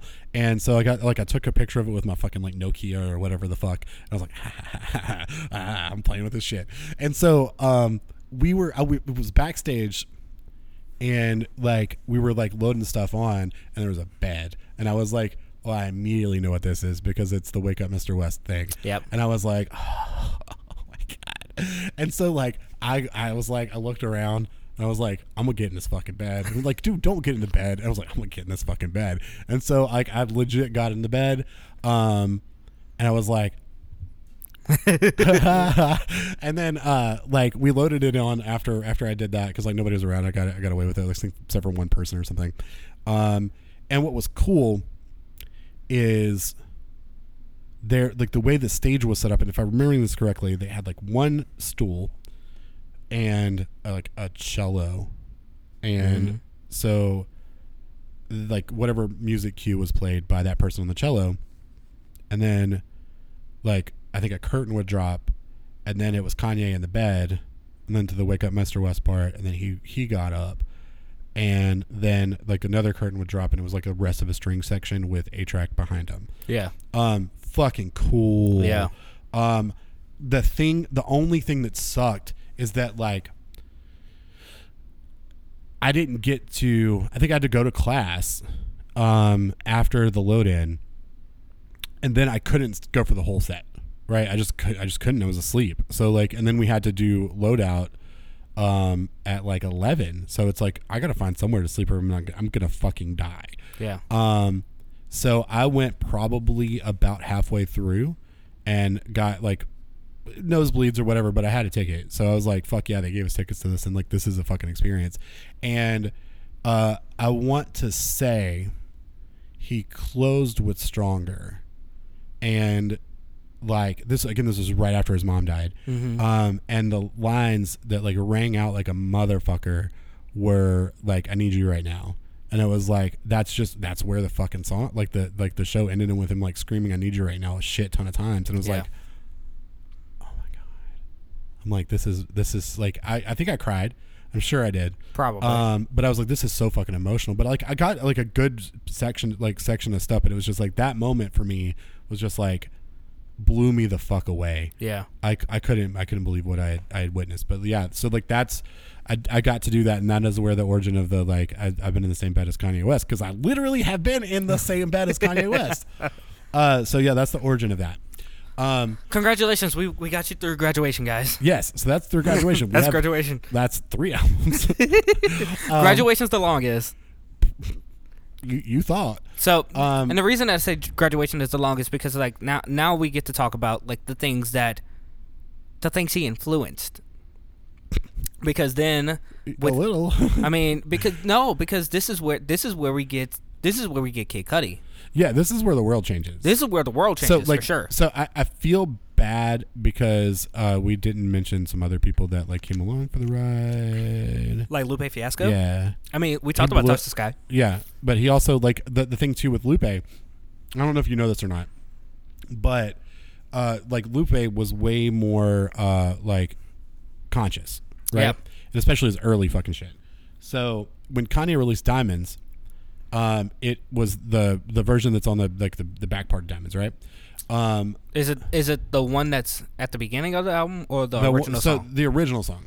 So that's at the end of the album. Yeah, yes, at the back. Yeah, back. So Kanye had released that to Chicago, I think, to that market, and Lupe, being more conscious, is like, where do you think those fucking diamonds come from, pal? And did a remix of Diamonds. Like, so he took the instrumental and did he did a song. He did his version of it. Yeah. And I had a friend that I went to school with that was from Chicago, and he was like, yeah, dude, this shit is fucking like, yes. Because he was a big Lupe guy. And that remix is what caused Diamonds from Sierra Leone to be made. Yeah. Because like Kanye wasn't then aware of like, oh shit, the fucking like the blood diamonds from Sierra Leone. Yeah. So like Lupe changed Kanye and then brought in Lupe. Yeah. So that's why he's on I did not know this. Yeah. That makes sense of why that he put it at the back album, that back of the album, rather than the remix with Jay-Z, which has me and my friend Stevens, one of our favorite lines, which is difficult takes a day, impossible takes a week. Yeah. So good. Yeah, and then also there's the infamous I'm not a businessman, I'm a businessman. I'm a businessman. Yeah. So that was why he changed that's why he changed Diamonds. That makes sense. Yeah, and so like this is the Kanye West that we know. This is the Kanye West that we grew up with. This is the Kanye West that we grew to love. The one that will say some shit and be loud as fuck. But once somebody comes in and says, "Hey, look, motherfucker, you're being a dumbass," will come back and be like, "You know what? I was being a dumbass. Let me fix this." That's going to be important for later. Yes. So bum bum bum bum. Bum bum bum bum. Bum bum bum bum. Bum bum bum bum. The VMAs or the MTV Movie Awards. I don't know. There's the VMAs. Okay. There's the VMAs. The VMAs. Opening. With VMAs 2009. 2009. Opening. Bum Bum bum bum. bum bum bum bum. Kanye. Gray suit. Gray suit. African drums. White swear background. To fucking God. I think so. It was that year was front such park. Yes. Like front park. That year was so good for music. Like, I want to say that's when Kelly Clarkson's Breakaway came out. I think The Emancipation of Mimi came out. There was like a shit ton of other stuff that had like happened like the year before that were so good. Like everything that everybody had released was like phenomenal. Yeah. And then, and I'm like, oh man, Kanye's going through some stuff. He's probably not going to fucking release an album. Like, I'm probably not going to hear anything from Kanye ever again. And then I remember how I felt. Me thinking about it is giving me chills about this. Oh yeah, absolutely. And like watching that fucking performance, I watched it so many times. Yeah, I looked at I looked at my wife at the time, and we both were just staring at each other like, holy shit. Because like nothing on the planet sounded like that. Nothing. And it was just like, and then him going off about like Love Lockdown, and I'm like, oh my God. And like the imagery of just like the heart, and like then it dropped, the single dropped, and months after. No, I don't want to say it was months after. The album came out months after, but the single didn't. That single took forever to come out. Well, I mean, look, so it came out on his website, and it was not mastered. I didn't have Wi-Fi then. So it wasn't. Oh yeah, I love this. Continue. I love where this is going currently. Yeah. So it wasn't mastered. It was like the two things that stuck around. There was the website version, which was just like not cleaned up at all. Yeah. Like really fucking dirty, and then like the YouTube version, because YouTube existed at that point. So like it was like, oh, this shit is fucking like phenomenal. And that started a relationship with Kanye releasing things really fast and then having to go back and fix it. And then going back and fixing it. I had the fucking demos, because this is around the time I started to get like internet and shit like that. Yeah. I was always less fortunate for stuff until like way after. Right. So I was in college by this time, and like internet was included. I did not get to experience Kanye University like I wanted to, right. But I knew it existed and things of that nature. But when fucking 808 and Heartbreak started to come out, I had every version of RoboCop. Oh yeah. And that was the thing too. It's like I had the version of RoboCop without the fucking synth. I had the version with the synth. Right. I had the version with just the fucking synth. Like yeah. So I think the lead singles for it, like that led into the album actually coming out, was Love Lockdown first. And then I bought the fucking that song digitally, and like I still use the Love Lockdown heart, like deflated like heart balloon, which god damn it, like let's just talk about that imagery real quick. Yeah. So like a red heart on a gray background. What does that say to you? A red heart on a gray background. It's kind of a disconnect, right? It's a disconnect. So it's like you've got like a neutral, like kind of like usually used for like a sadder, like gray skies, like that right. Mm-hmm. A red balloon or a red heart would be like love. Yeah. And it's deflated. So like I'm fucking heartbroken, basically, right? So just that alone, that tells you everything you need to know about the fucking about song. the entire album. And so like with the album it's more, but like with Love Lockdown, that tells you everything you need to know about the song. Like right there, that's exactly all you need to know. So when they like the lead out for 808s and Heartbreaks was like Kanye's releasing a bunch of shit that like we don't know what the fuck it is. Yeah, originally we thought it was going to be a double album. Yeah, that too. So we didn't know what to expect. And we were expecting it to come out the next, like 2 years from then. Yep. And also Kanye had done the good ass job part, right? So like that, like there was the rumored release. And that was also like, it was 4 parts. It was going to be, it's the story of going to college, right? So it's like you drop out of college, you go back to college late, you graduate, and then you get a good ass job. And so Good Ass Job never came out. Let's just go ahead and spoil that part. Well, there was a mixtape that was called Good Ass Job, but it was like a Chance mixtape. It was It's like a fucking Chance. It wasn't even a Kanye mixtape. But yeah, so and then right before Chance started to suck, he and Kanye were supposed to be working on Good Ass Job. Fuck Chance, little shithead.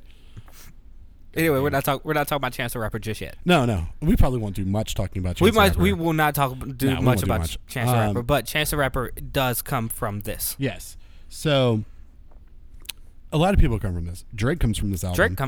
Kid Cudi comes from this album. He existed beforehand, but he became much larger. He became much larger because he was on the title track. Yeah. Welcome to Heartbreak, which is a fucking 8-minute song. Yeah. Great. Yes. I mean, dude, like this was.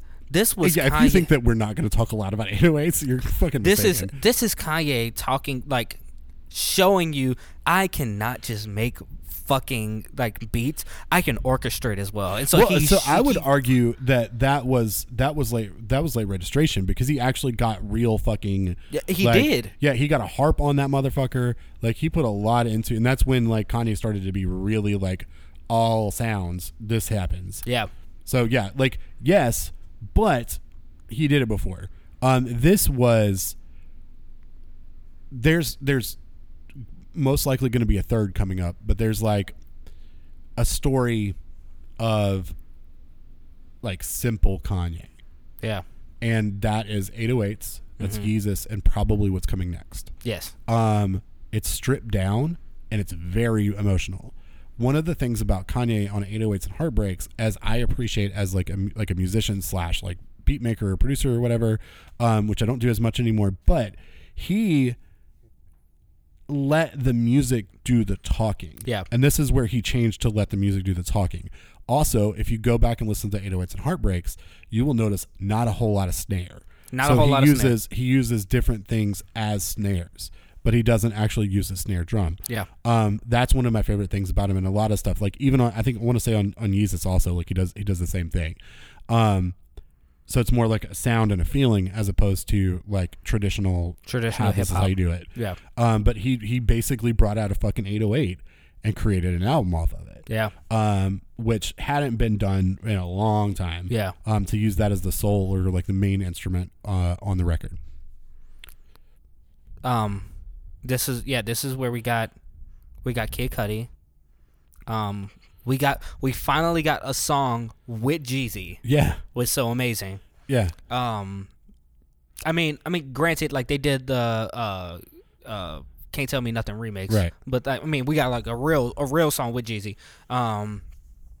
And I'm at standing at my putting room trying to watch my sodium.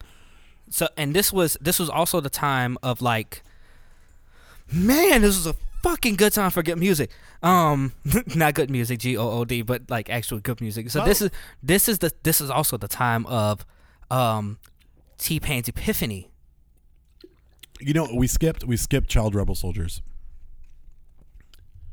I mean, did we though? We did, because we did not talk about him and Pharrell and Lupe as a group. No.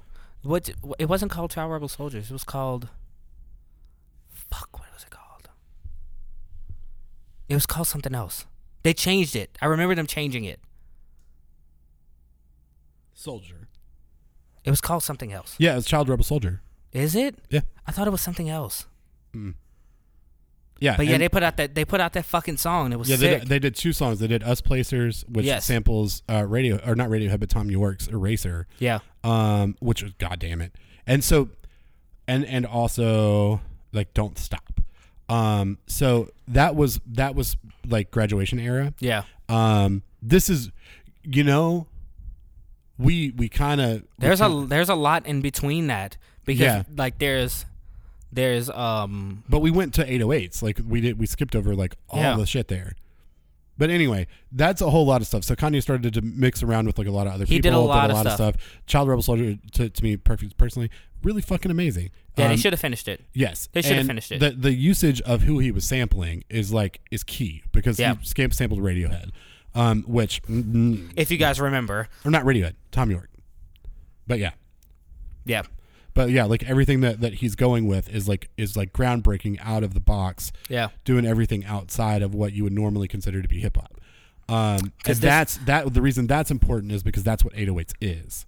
And that was him doing the Tom York thing, or like in like the Radiohead realm is, if you guys remember when Graduation came out, and he got all those Grammys. He went to the MTV Music Awards. He went there drunk, and he also went to this is where Amber Rose came in with the Graduation, because that's when he met Amber Rose. He took her to the Grammys. This is also when he got really drunk. He got really drunk at one of those. What's wrong? No, just listen. He got really drunk at one of those. I don't remember if it was the Grammys or if it was the Music Awards, the MTV Music Awards. But he got really drunk, and he you could hear him in some of the stuff. He's yelling at the top of his lungs because they would not, like, Radiohead didn't want to meet him. So that was a thing as well. And they were like, we don't fucking care. We're busy, and like they didn't want to meet him. Like the thing with Radiohead is like they don't want to meet anybody. No, absolutely. And so this tells you this, right? So like now we've got a Kanye that this is the year he came with that fucking white ass tuxedo. Yeah. To the Grammys. He came to the Grammys with that white ass tuxedo, but this is also not the same year. Yes, it was. It was the same year. This is also the same year. He said, I'm sorry, I'm gonna let you finish. That's the same year. Yeah. That was after 808s. Was that after? Yeah, that was it after. Sure was. That's what led him to Runaway and everything. Yep, that sure is. Yeah. So but this was so to clarify, the Kanye and drunk just don't go together. No, but this was Kanye dealing with the loss of his mother, the most important person in his life. Yes. Right. And then him like getting out of the relationship with the woman that he had been with forever. Oh shit. And moving into like a way more destructive path personally. Yes. We've all had destructive paths, so I'm not judging. But the way that he did this is what led to where we are now. So Kanye. What is the guy that did the song Brand New? Brand new, brand new, brand new. I don't like it unless it's brand new. You might see me in my brand new. With my brand new. Fucking with my brand new. So that was, I can't think of who it was, but that person was really close to Kanye and Kanye's mom, Donda. Yeah. And he took over the Donda West Foundation. I don't remember right now, but yes. Yeah. Like Kanye did that song with him. They say your attitude determines your latitude. I'm high as a motherfucker, fly as a motherfucker, which was like one of my favorite fucking things. Yeah, and around the Graduation era, like all of his collaborations were phenomenal. Was so great. And so like the Kanye at Graduation was like, I'm thinking outside of the box, like everything is going really well, and then once his mom dies, everything falls apart for him. And he becomes this like, I'm so well off. I've worked so hard, and I'm really fucking depressed.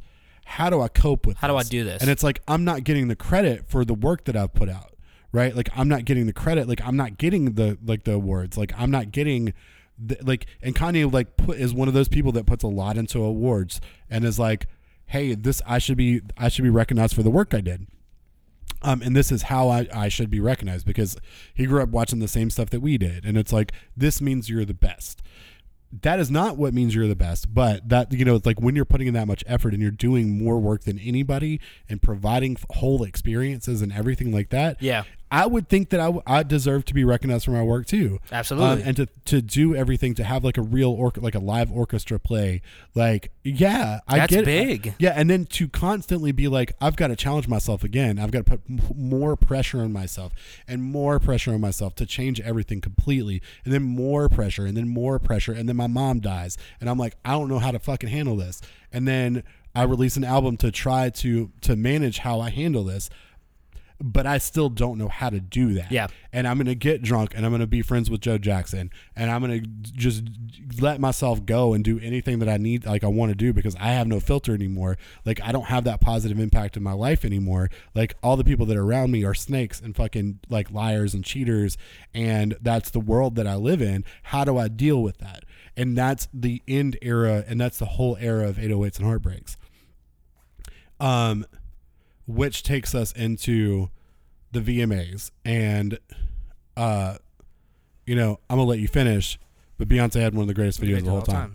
And that shows you Kanye also, because Kanye is not saying that he had the greatest video of all time. He's saying that Beyonce had the greatest video of all time. It's like, that's his. And he put something out that time. And it's he put something out. These are my people. And it's like, this is a revolutionary video and it deserves the credit. Like, it deserves a fucking award, but that's not how awards work. Like, it's not about that at all. Yeah. So that's why Taylor Swift won. So like, then like there was going to be a tour with Lady Gaga and Kanye West. It was going to be called the Monster Ball. Like, I was very excited about this. Lady Gaga stuff is always, it was called the Monster. She did do that. She did do the she Monster called Ball. it the Monster Ball, but it was supposed to be like the Monster Ball because it was the two of them. Yeah. And then she just took it and went like, hey, we're going to call this, right? Yes. So then we get something really similar in... No, you're... I was going to let it go, but now you can hear him in the background with My Beautiful Dark Twisted Fantasy. So with My Beautiful Dark Twisted Fantasy, that was an answer to everything that had been going on in his life during that time. You have stuff like Hell of a Life, where he's like, I think I fell in love with a porn star. He was dating Amber Rose and that was ending, but like, it was just really, really destructive, and that destructive lifestyle, like going and quitting music and going to work in design, and like fashion, and basically having to start over from the beginning. For him, it was like, this is really humiliating that I have to do this, but also like, I'm going to do what I need to do to get to that point. Which again, that's something that leads us to now. So, when he goes into My Beautiful Dark Twisted Fantasy, it's basically a fashion album. He gets, like the models that he starts working with, for music videos, the vibe and the overall art direction is very much like high fashion, art. Yeah. So it's everything about it is like a fashion show, but really dark. Yeah. Absolutely. So, I mean, similarly, like to the style that he decided to go with it. Yes. Immediately, like even going to like doing the VMAs and coming out with this red fucking suit, which we haven't gotten to yet. But okay. That's what I was gonna say. Similar to the way that he debuted My Beautiful Dark Twisted Fantasy, or no, similar to the way he debuted 808s and Heartbreaks, we got the same idea with the lead-in with Runaway. Yeah, everything he did with it was, like you said, a fashion show. Yes, and the opening ding, ding, that E. Yeah. Rolling on that E. And it's just like, that was another one of those moments where you just look at the person next to you and you're like, holy shit, this is special. So like Kanye did that twice. Yeah. With back-to-back albums that he fucking changed the way music worked.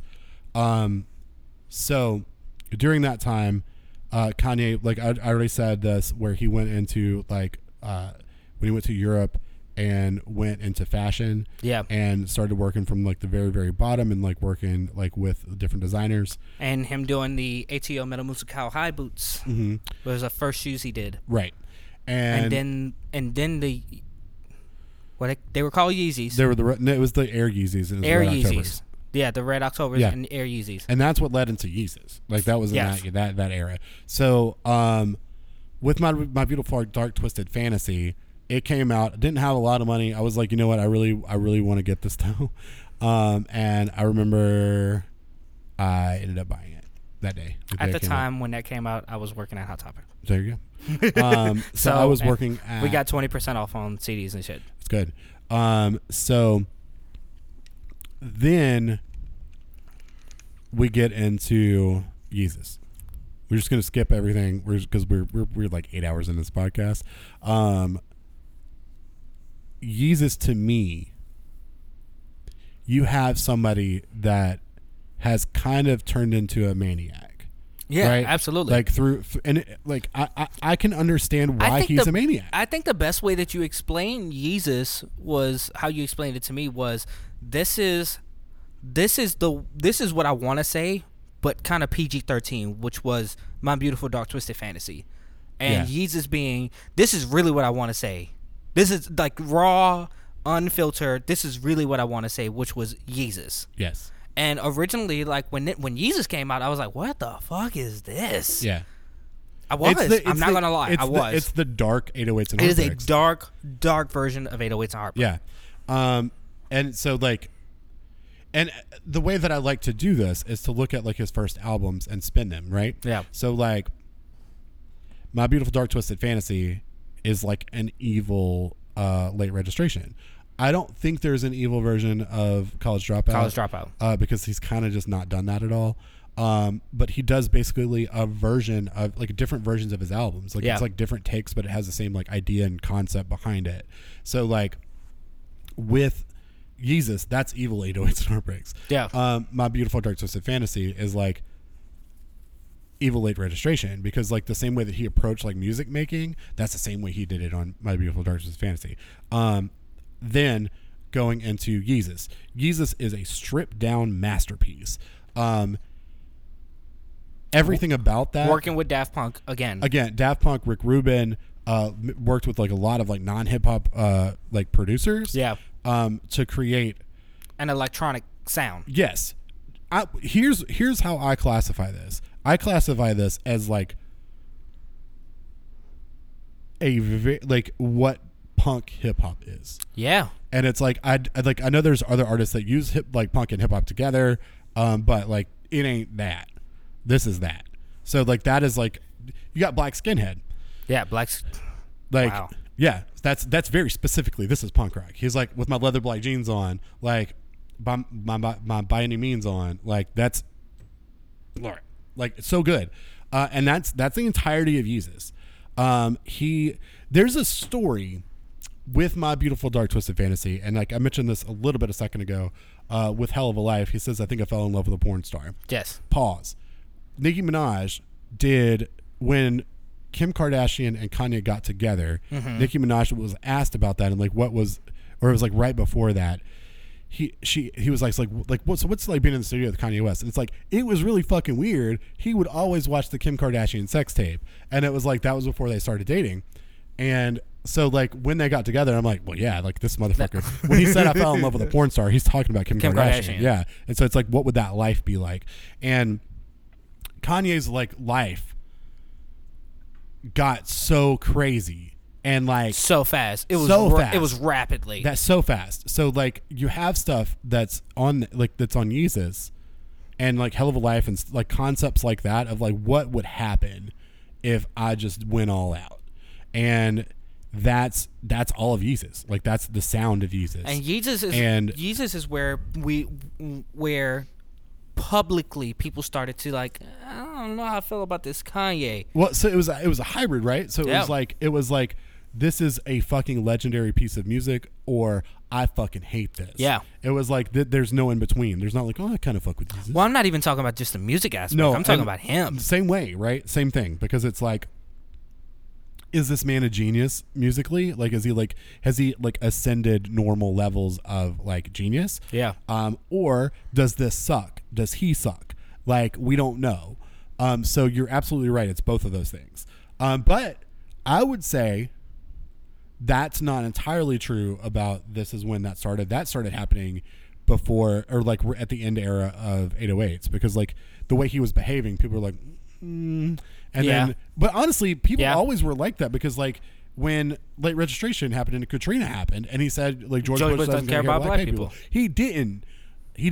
George Bush didn't care about black people. And so Kanye saying that's always Kanye West. Yeah. You can't take that away from him. Whether he's lost his fucking mind, whether he's on medication or off medication, you can't take away that like a well-rounded Kanye West is that. Yeah. No matter what. That's not about politics. That's not about anything. Always who he's been. This is human rights stuff. And like he is there. When Caitlyn Jenner transitioned, he was there saying, this is you like on fucking Keeping Up with the Kardashians or whatever. Like he's getting into an argument with the Kardashians that it's like, you've got to accept this person. Like this person has always been this, and like is an advocate for trans rights. Like whether we celebrate Caitlyn Jenner or not, and like, you know, her politics and everything, we don't, but like trans rights are human rights. Yeah.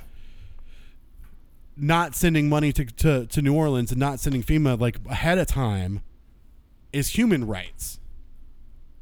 Black Lives Matter is human rights. We can skip. I don't want to. I really don't want to skip Jesus is King or anything like that. But I want to get there. We'll get back to that part. So that's Jesus. Jesus is a very, very dark album. It's very dark. It's very dark. It's a punk album. If it wasn't for Hunter, guys, I definitely would not have gone back to Jesus. Right. I would not have done it. Then, after that, a long time passed. Yes. And then it was about 5 years. A long time. Then 2016. Was it? I want to say it was 2016. Okay. A lot's happened. Yeah. It was like 2015, 2016. Yeah. It was, we had that thing where Kanye came out, and then Tidal came out, and then this is where I don't want to say everything changes. It is, because it is and it isn't, because like it's still him. This is with the huge disconnect between like what Kanye does publicly versus what Kanye does musically. He performs Wolves on Saturday Night Live with Sia and Vic Mensa. Yeah. And stunning. Oh my God. Like the way they did that is each one of them was like bent down and raised up for their parts in the song, and God, beautiful. That song again is something that if I think about, like I'm getting chills. Oh yeah, like, absolutely. I don't have that reaction to a lot of things. And then it says like new album title, like tonight, and you're like, what? No, that was he did Wolves first. Yeah. No, I mean afterward. Yeah, later. He did Wolves first, and then the last one he did, which was like the very last one, which was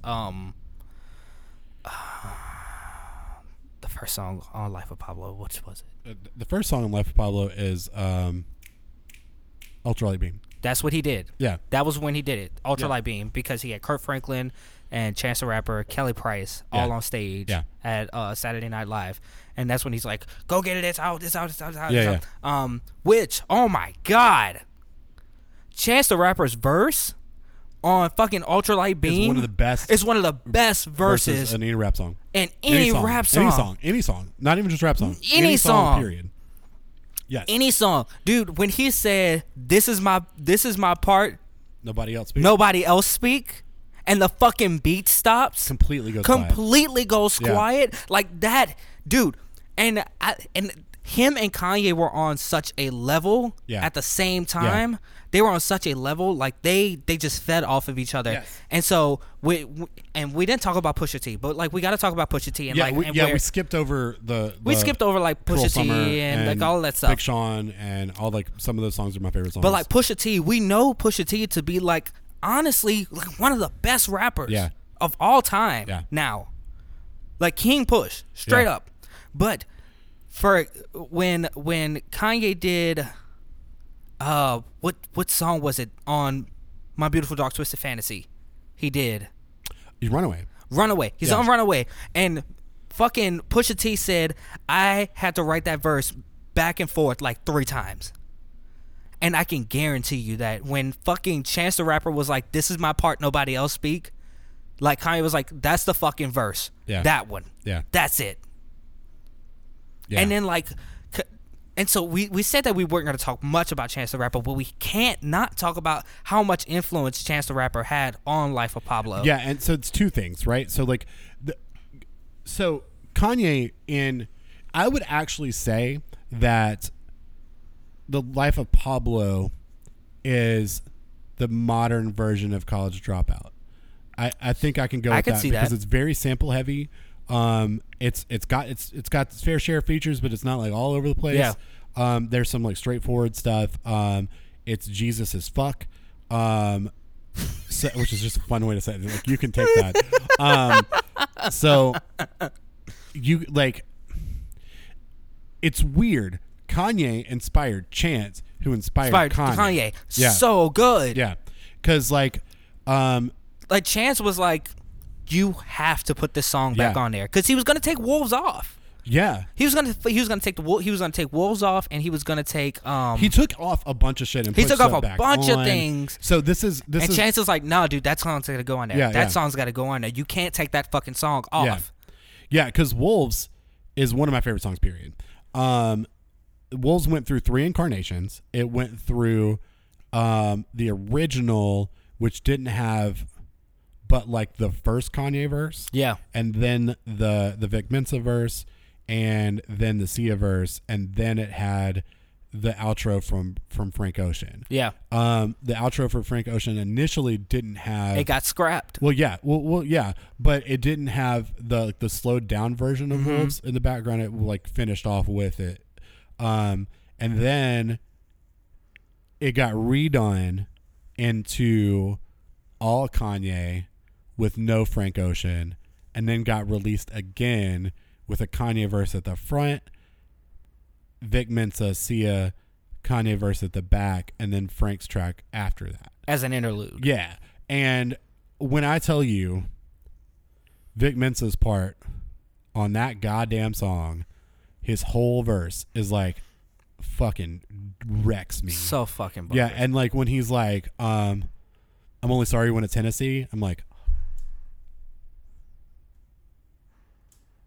see, the way that you feel about Wolves is the way I feel about Real Friends. Yeah, I get it. And when I fucking heard Real Friends, also shout out to Tamal Bradford, like putting out, like, this was around the time like Ty Dolla $ign was on everybody's fucking album, and it was not said like featuring Ty Dolla $ign. He was just on it. Yeah. And so Real Friends is featured with Ty Dolla $ign, but he's like not. It doesn't say featuring Ty Dolla $ign. Tamal was like, he put it up that meme with like the guy with the ski mask in front of a computer, and it was like Ty Dolla $ign adding himself to a song. Yeah. But when he said, I hate when a nigga texts you like, "What's up, fam? Hope you good." I say I'm good, I'm great. The next text they ask you for something, and I'm like, I feel that shit. We all know that feeling. I fucking feel that. Yeah. And I do not fuck with people that do that. Right. I don't. Right. And then follows that shit up with, I had a cousin that stole my laptop that I was fucking bitches on. Paid that nigga $250,000 just to get it from him. Huh? Real Friends. Yeah. So, yes. Super fucking amazing. The content in Life of Pablo is reflective of everything that was going on around it. So like the trap sound that had come out with like Migos and Future and everybody kind of in that camp. Yeah. not even, I always say they can't, but everybody that Metro Boomin worked with. Yeah. Like there's influence from that. And especially with Kanye signing Designer. To Good Music. And him having the same kind of sound. And if you can get past like Designer like not being coherent in some things, right. like dude, like Panda's a great song. It is. Panda's a great song, and Timmy Turner is a great song. It is. Buddy though, Panda was like number 1 on the charts twice. At the same time. At the same time. He because fucking did it twice. Because it was Panda and it was Father Stretch My Hand Part 2. And it was Panda again. That motherfucker. It was number 1 and number 2. Let's stop for just a second and let's talk about Life of Pablo. When it came out, it was not complete. It changed 7,000 times. Many until times. it like finally got released on like every streaming platform, and it was like, okay, no, this is finally. I'm finally done. Yeah. And it's like, all right, cool. I really like that idea because I like the fact that people are now going to be able to like that can go back and change their music just if pull they feel that like shit it. right back out. Yeah, because like why not? Like I like the idea. Shout out to Silas doing that with The Last Cherry Blossom. Yes. I like the idea of being able or looking at music as a living thing. As living art. Yeah. As it's like, okay, so like this can change over time. It's such a fucking cool idea. I have all the files. I can do this again. Yeah, absolutely. It's so cool. When it came out, I loved it. Then I listened to it again, like a year later. Yeah. I'm like, holy shit, this is really good. And then, like now, I go back and listen to Life of Pablo. I'm like, how? I mean, like I knew this was great, but like this motherfucker, like it's so much imagery. Y'all in it. know my relationship with God right now, right? So it's like it's messy. Like who knows? But I feel like I find Jesus every time I listen to Ultralight Beam, and I listen to Ultralight Beam a lot. The Kirk Franklin like outerlude in it, where he's saying that like there's not like you can't go too far when you can't come back, and that's why I need faith. Like I want to cry every single time I hear that or even think about that, because like that idea that is expressed so well in this song, that like you can fuck up your whole life, and if like, but you can always come back home, and it's like I don't feel like I can come back home, and it's like no, you can come back home, and that's what Ultralight Beam is. Yeah. It's like we put this into here, like I'm putting this much passion and this much power into the words that we're speaking, that it's like there's nothing like that. Like there's nothing like that feeling, and it's so good. And Chance's verse when he's like, you know, this little light of mine, like glory be to God, and then it's like shit, so fucking good. It is so fucking good, and for that to just progress, even that through that whole album, man. I was in New York. I'm gonna be fucking real with y'all, right?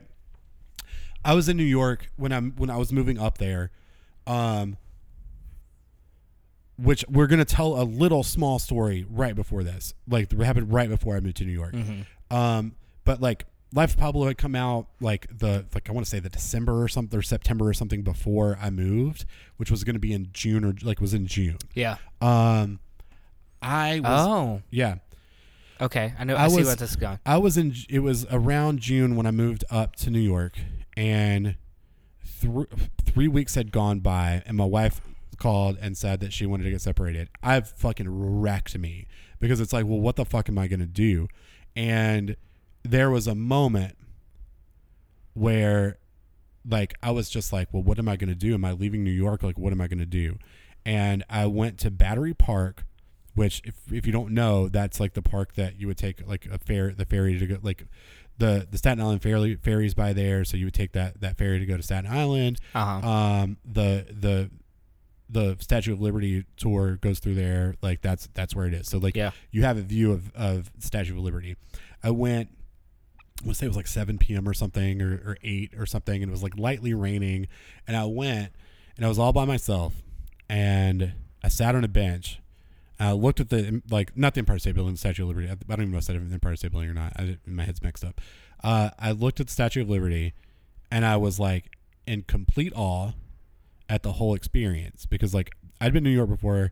I had never gone to Statue of Liberty. I don't give a fuck. But there was only, like, one other person in the park. And so it was just me and that one other person. Mm. And I'm just sitting there. It's, like, lightly raining.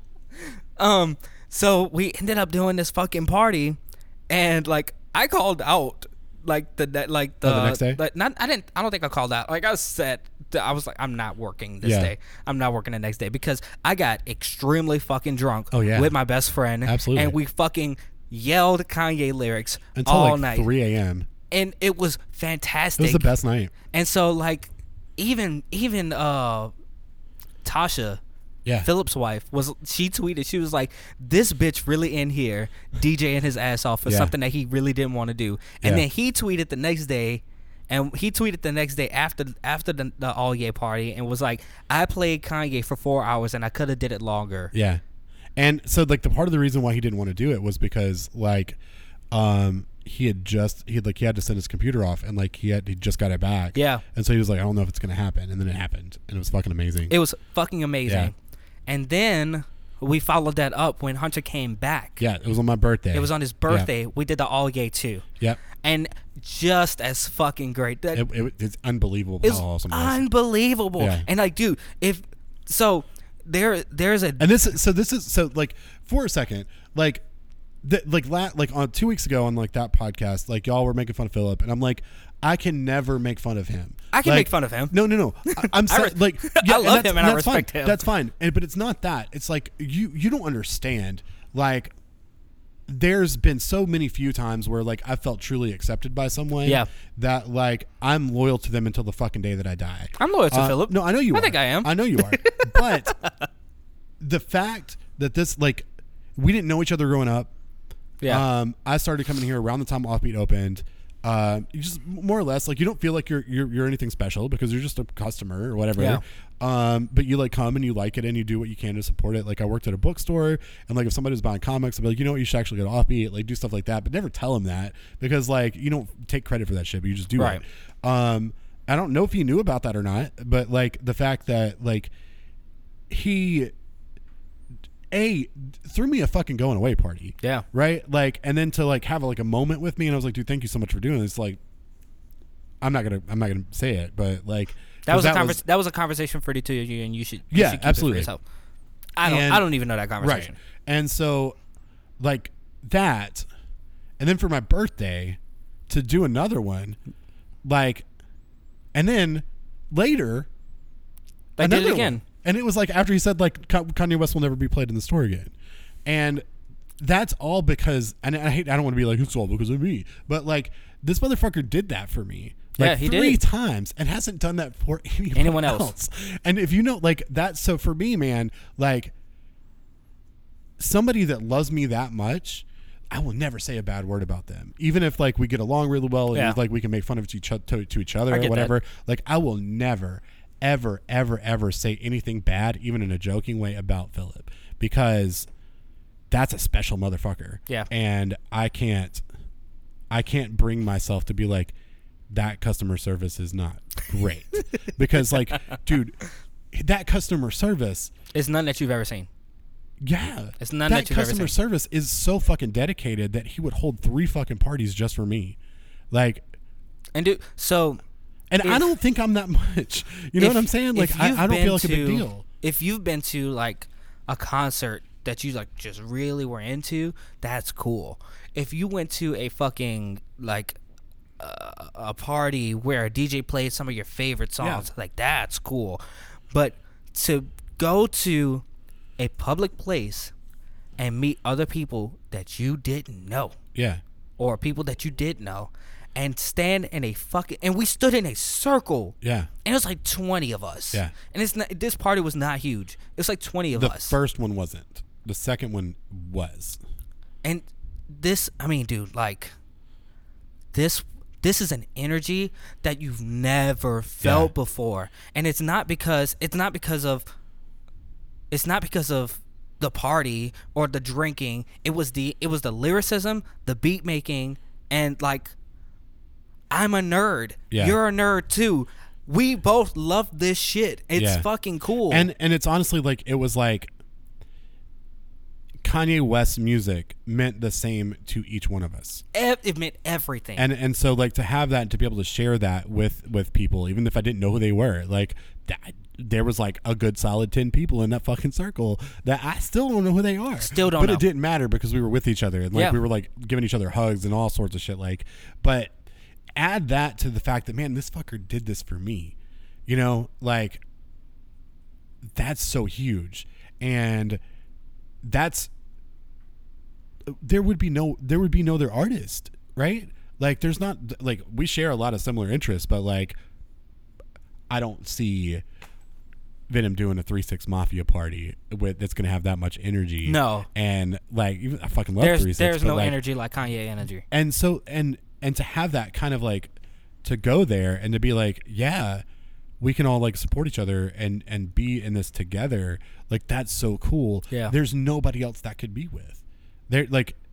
There's nothing else. So like, if you're asking like what Kanye means to us, like that's what Kanye means to us. Like it's the guy that won't shut up and says things that you don't want him to say, but also like brings us together and we relate to, and that is so fucking passionate and cares so much that it fucks him up. Yeah. And I think that happens with a lot of us. I know a lot of us. I know that I have yelled at my boss because I'm so passionate about what I'm doing that my filter goes away. Yeah. So like, do I say, yeah, you're wrong for doing the same thing that I do? Just because it's a different, it's a different words and different like meaning.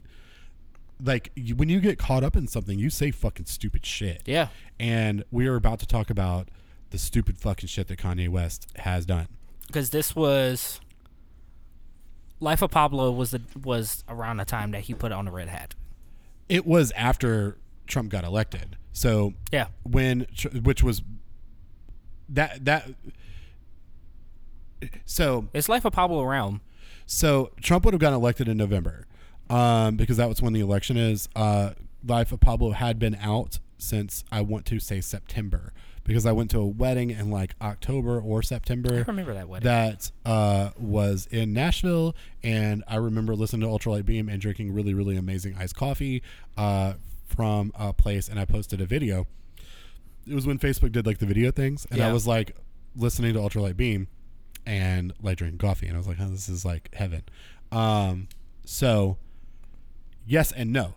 During that era, into that era, the Life of Pablo era was like 6 months. That was it. And then Kanye went for a meeting with Donald Trump when he was like blonde haired, like looking crazy as shit. And at Trump Tower, like after he had gotten elected, but before he took office or whatever. Yeah. So this is the part where we are going to be really fucking sad. And the defense for this is that Kanye was like taking it on the chin to try to make things accomplished. We'll talk about that a little bit later. But he went to go meet Donald Trump and talk about things, and policies, and like how Kanye could influence things, because one of the things that Donald Trump said a lot about was Chicago. He can't keep Chicago's name out of his mouth, because there is a real big fucking problem in Chicago as anywhere else, where people die a lot. Yes. So Donald Trump was using that to basically mask racism. I'm trying to be somewhat generous here, but the idea and what the selling point was during the election, and it was bullshit, but he stated that like he was like the current leadership is not doing anything for you to help solve this, so like why not try something else? That can be that can sound good, because it's like, I recognize this problem, I want to do something about it, but it's like there's that it plays both sides. It's like, I want to help you out, but also to all the racists out there, like, this is a very black city and they're a problem. And so like the idea is like, well, maybe we like it's either I want to help you or I want to make sure that you don't exist. Right. Which masked well enough means that you can't really tell the difference of what was going on. The other part of that, and this is a very, very important part of this whole equation, we've already kind of said how easily Kanye is influenced. Easily. And especially if he's not like in a good place, like what can happen with Kanye West. Donald Trump is, I want to say, an egomaniac. I think that understates it a little bit, but I think megalomaniac would be megalomaniac too. But there's a difference there. He is a megalomaniac, became more of that, instead of the egomaniac part, because this is the first part of his life. He wants everybody to love him, and wants to be everyone's friend. That is very true. When basically people would become popular in music, he would reach out to them and become friends with them. He did that to Jay-Z. He did that to Miley Cyrus. He did that to pretty much anybody. And even like Jay-Z is talking, like Nelly has name dropped Donald Trump. Jay-Z has name dropped Donald Trump. Like so many fucking people named Mac Miller has been sued by Donald Trump. Yeah. So like, but those name drops, right? That's because it's like this guy has always portrayed himself as being like really, really rich. So this really, really rich, successful businessman, which we know is false, uses that to influence other people. Yep. This actually kind of goes back to the manipulation thing that we talked about at the very beginning, because he does that too. Absolutely. Yeah. So he used his power to get in with people and to make them like love him. That's something that Kanye desperately wants. Mm-hmm. He wants to be accepted. He wants to be like recognized for things, right? That goes back to like, why won't Radiohead meet me? Yeah. Right. And it's like, you can be like, what a fucking like pussy or whatever the fuck. And that's like the only time I ever say that. But it's like, no, like if you really respect somebody's art and they don't respect yours back, like how fucking painful is that? Like how painful is that? And to have somebody recognize you and say like, yeah, like I like what you're doing. The only reason they're saying that is to leech off your success. But that looks like friendship to people if they don't trust anybody. Right. So they had known each other for a very long time by this point. So when he went to the Trump Plaza meeting or the Trump Tower meeting, like you kind of knew what was coming. Yeah.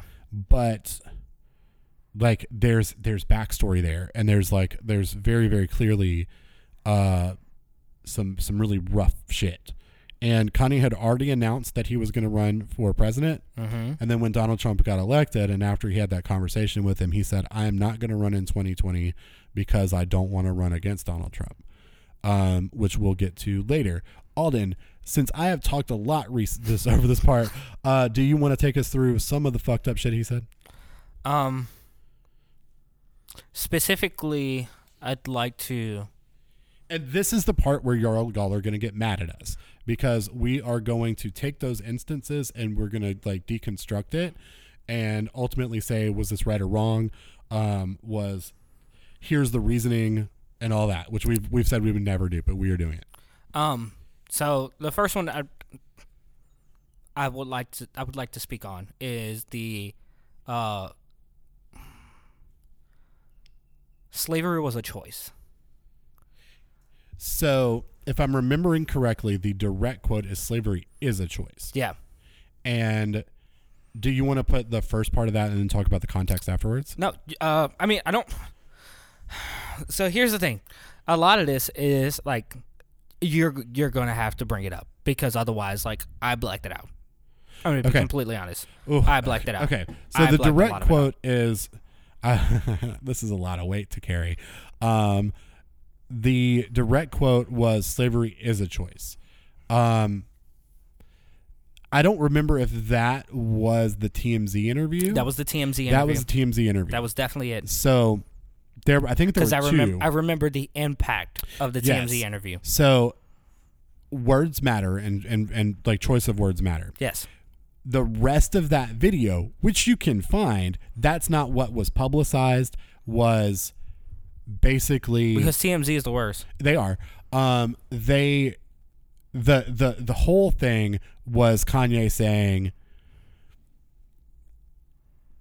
now being burdened by slavery is a choice. In 2020, living off of like and like basing your decisions on like, hey, this is like slavery happened. Yeah, that's a choice. And to be like, to have like the idea and concept of slavery ruin your life is a choice. You can choose to recognize that it happened and move past it forward and use it to do that, or you can let it like bring you down. But that's not what he said. That's a part of what he said. Yeah. So that's not what was released, and that's not ultimately the thing. But there's another video where one of the people that works at TMZ says, like, you can't say that. You have to realize that what you're saying. You have to realize that not only is what you're saying important, but also like what you're doing, who you are. People listen to this, so like, and this person have to be careful. This person was absolutely hurt. Yes, and you could see it in his face that this person was a Kanye fan. Yes, and he was absolutely burdened by this. And then Kanye basically said, "You know what? You're right. You're right, and I'm sorry." Yes, was his words. He was like, "You're so right, and I'm sorry." Yes, he was like, "I didn't mean to hurt you." Yes, and what I'm doing is I don't mean it to hurt you. He was like, "I didn't mean for it to come off that way, and what I'm doing is not to hurt you, right? And I'm sorry." He said, "I'm sorry" so many times. Yes. So there is the rest of that. Kanye, like, well, he was.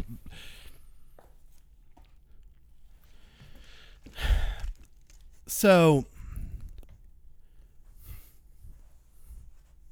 all the things that Donald Trump represents: bigotry, hatred, literally any bad thing you can think pedophilia. of. Yeah.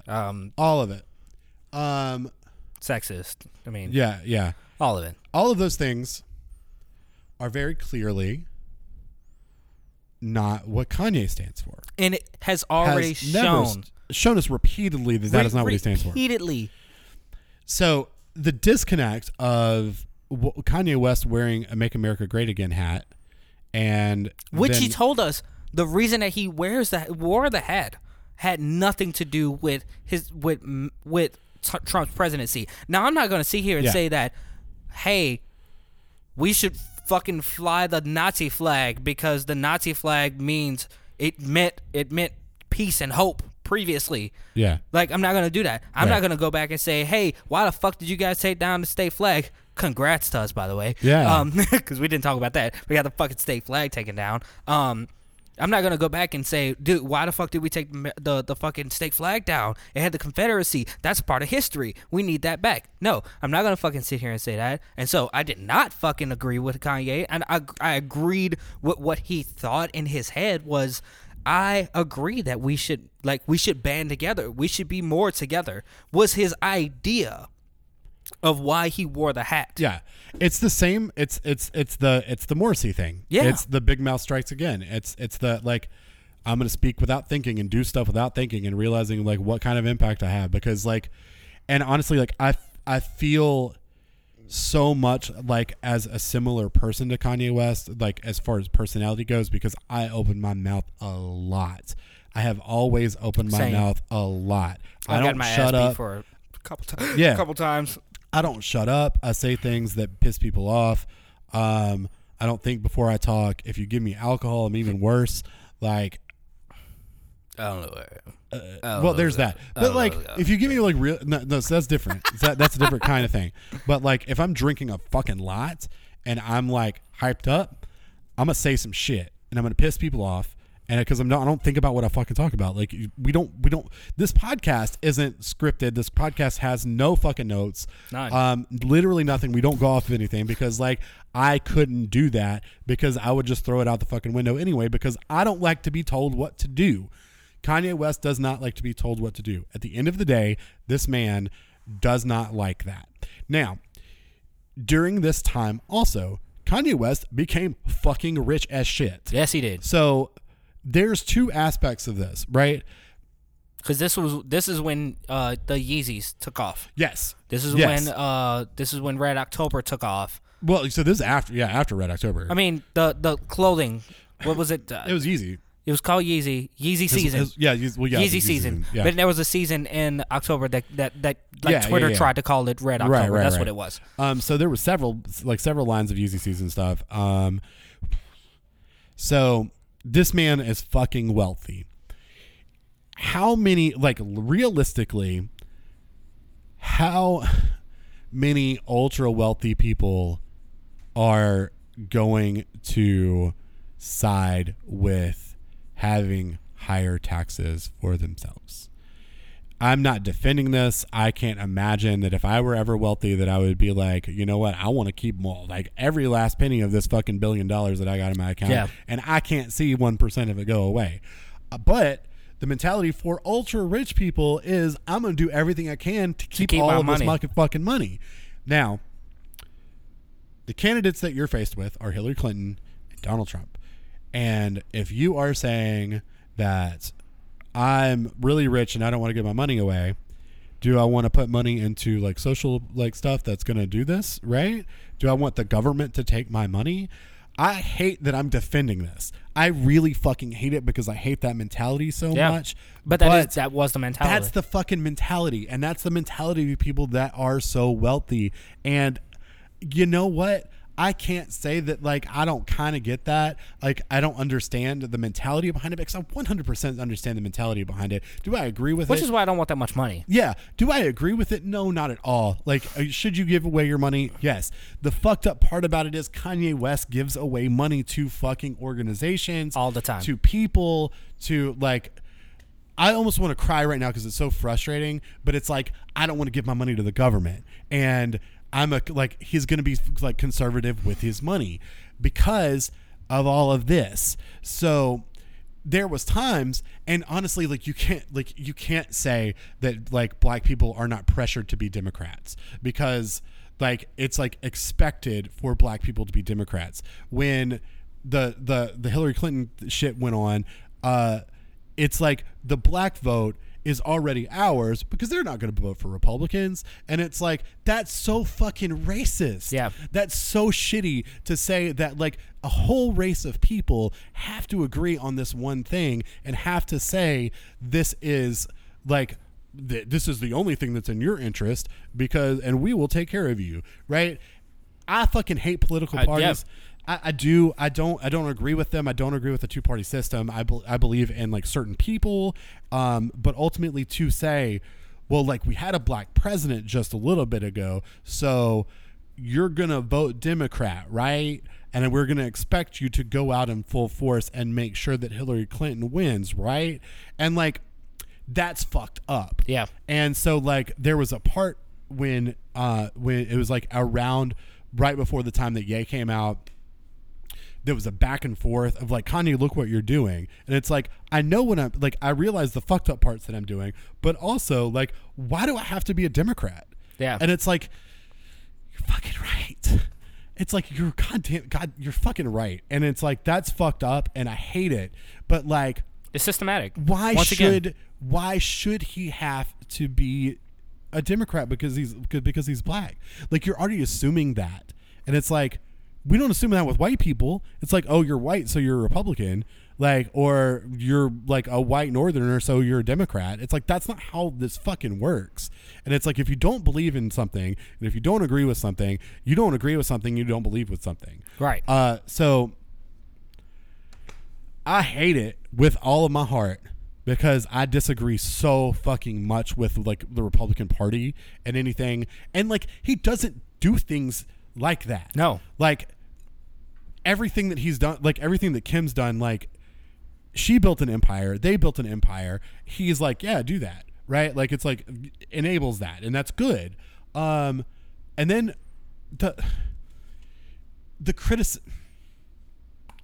criticisms around the Black Lives Matter movement with Kanye West.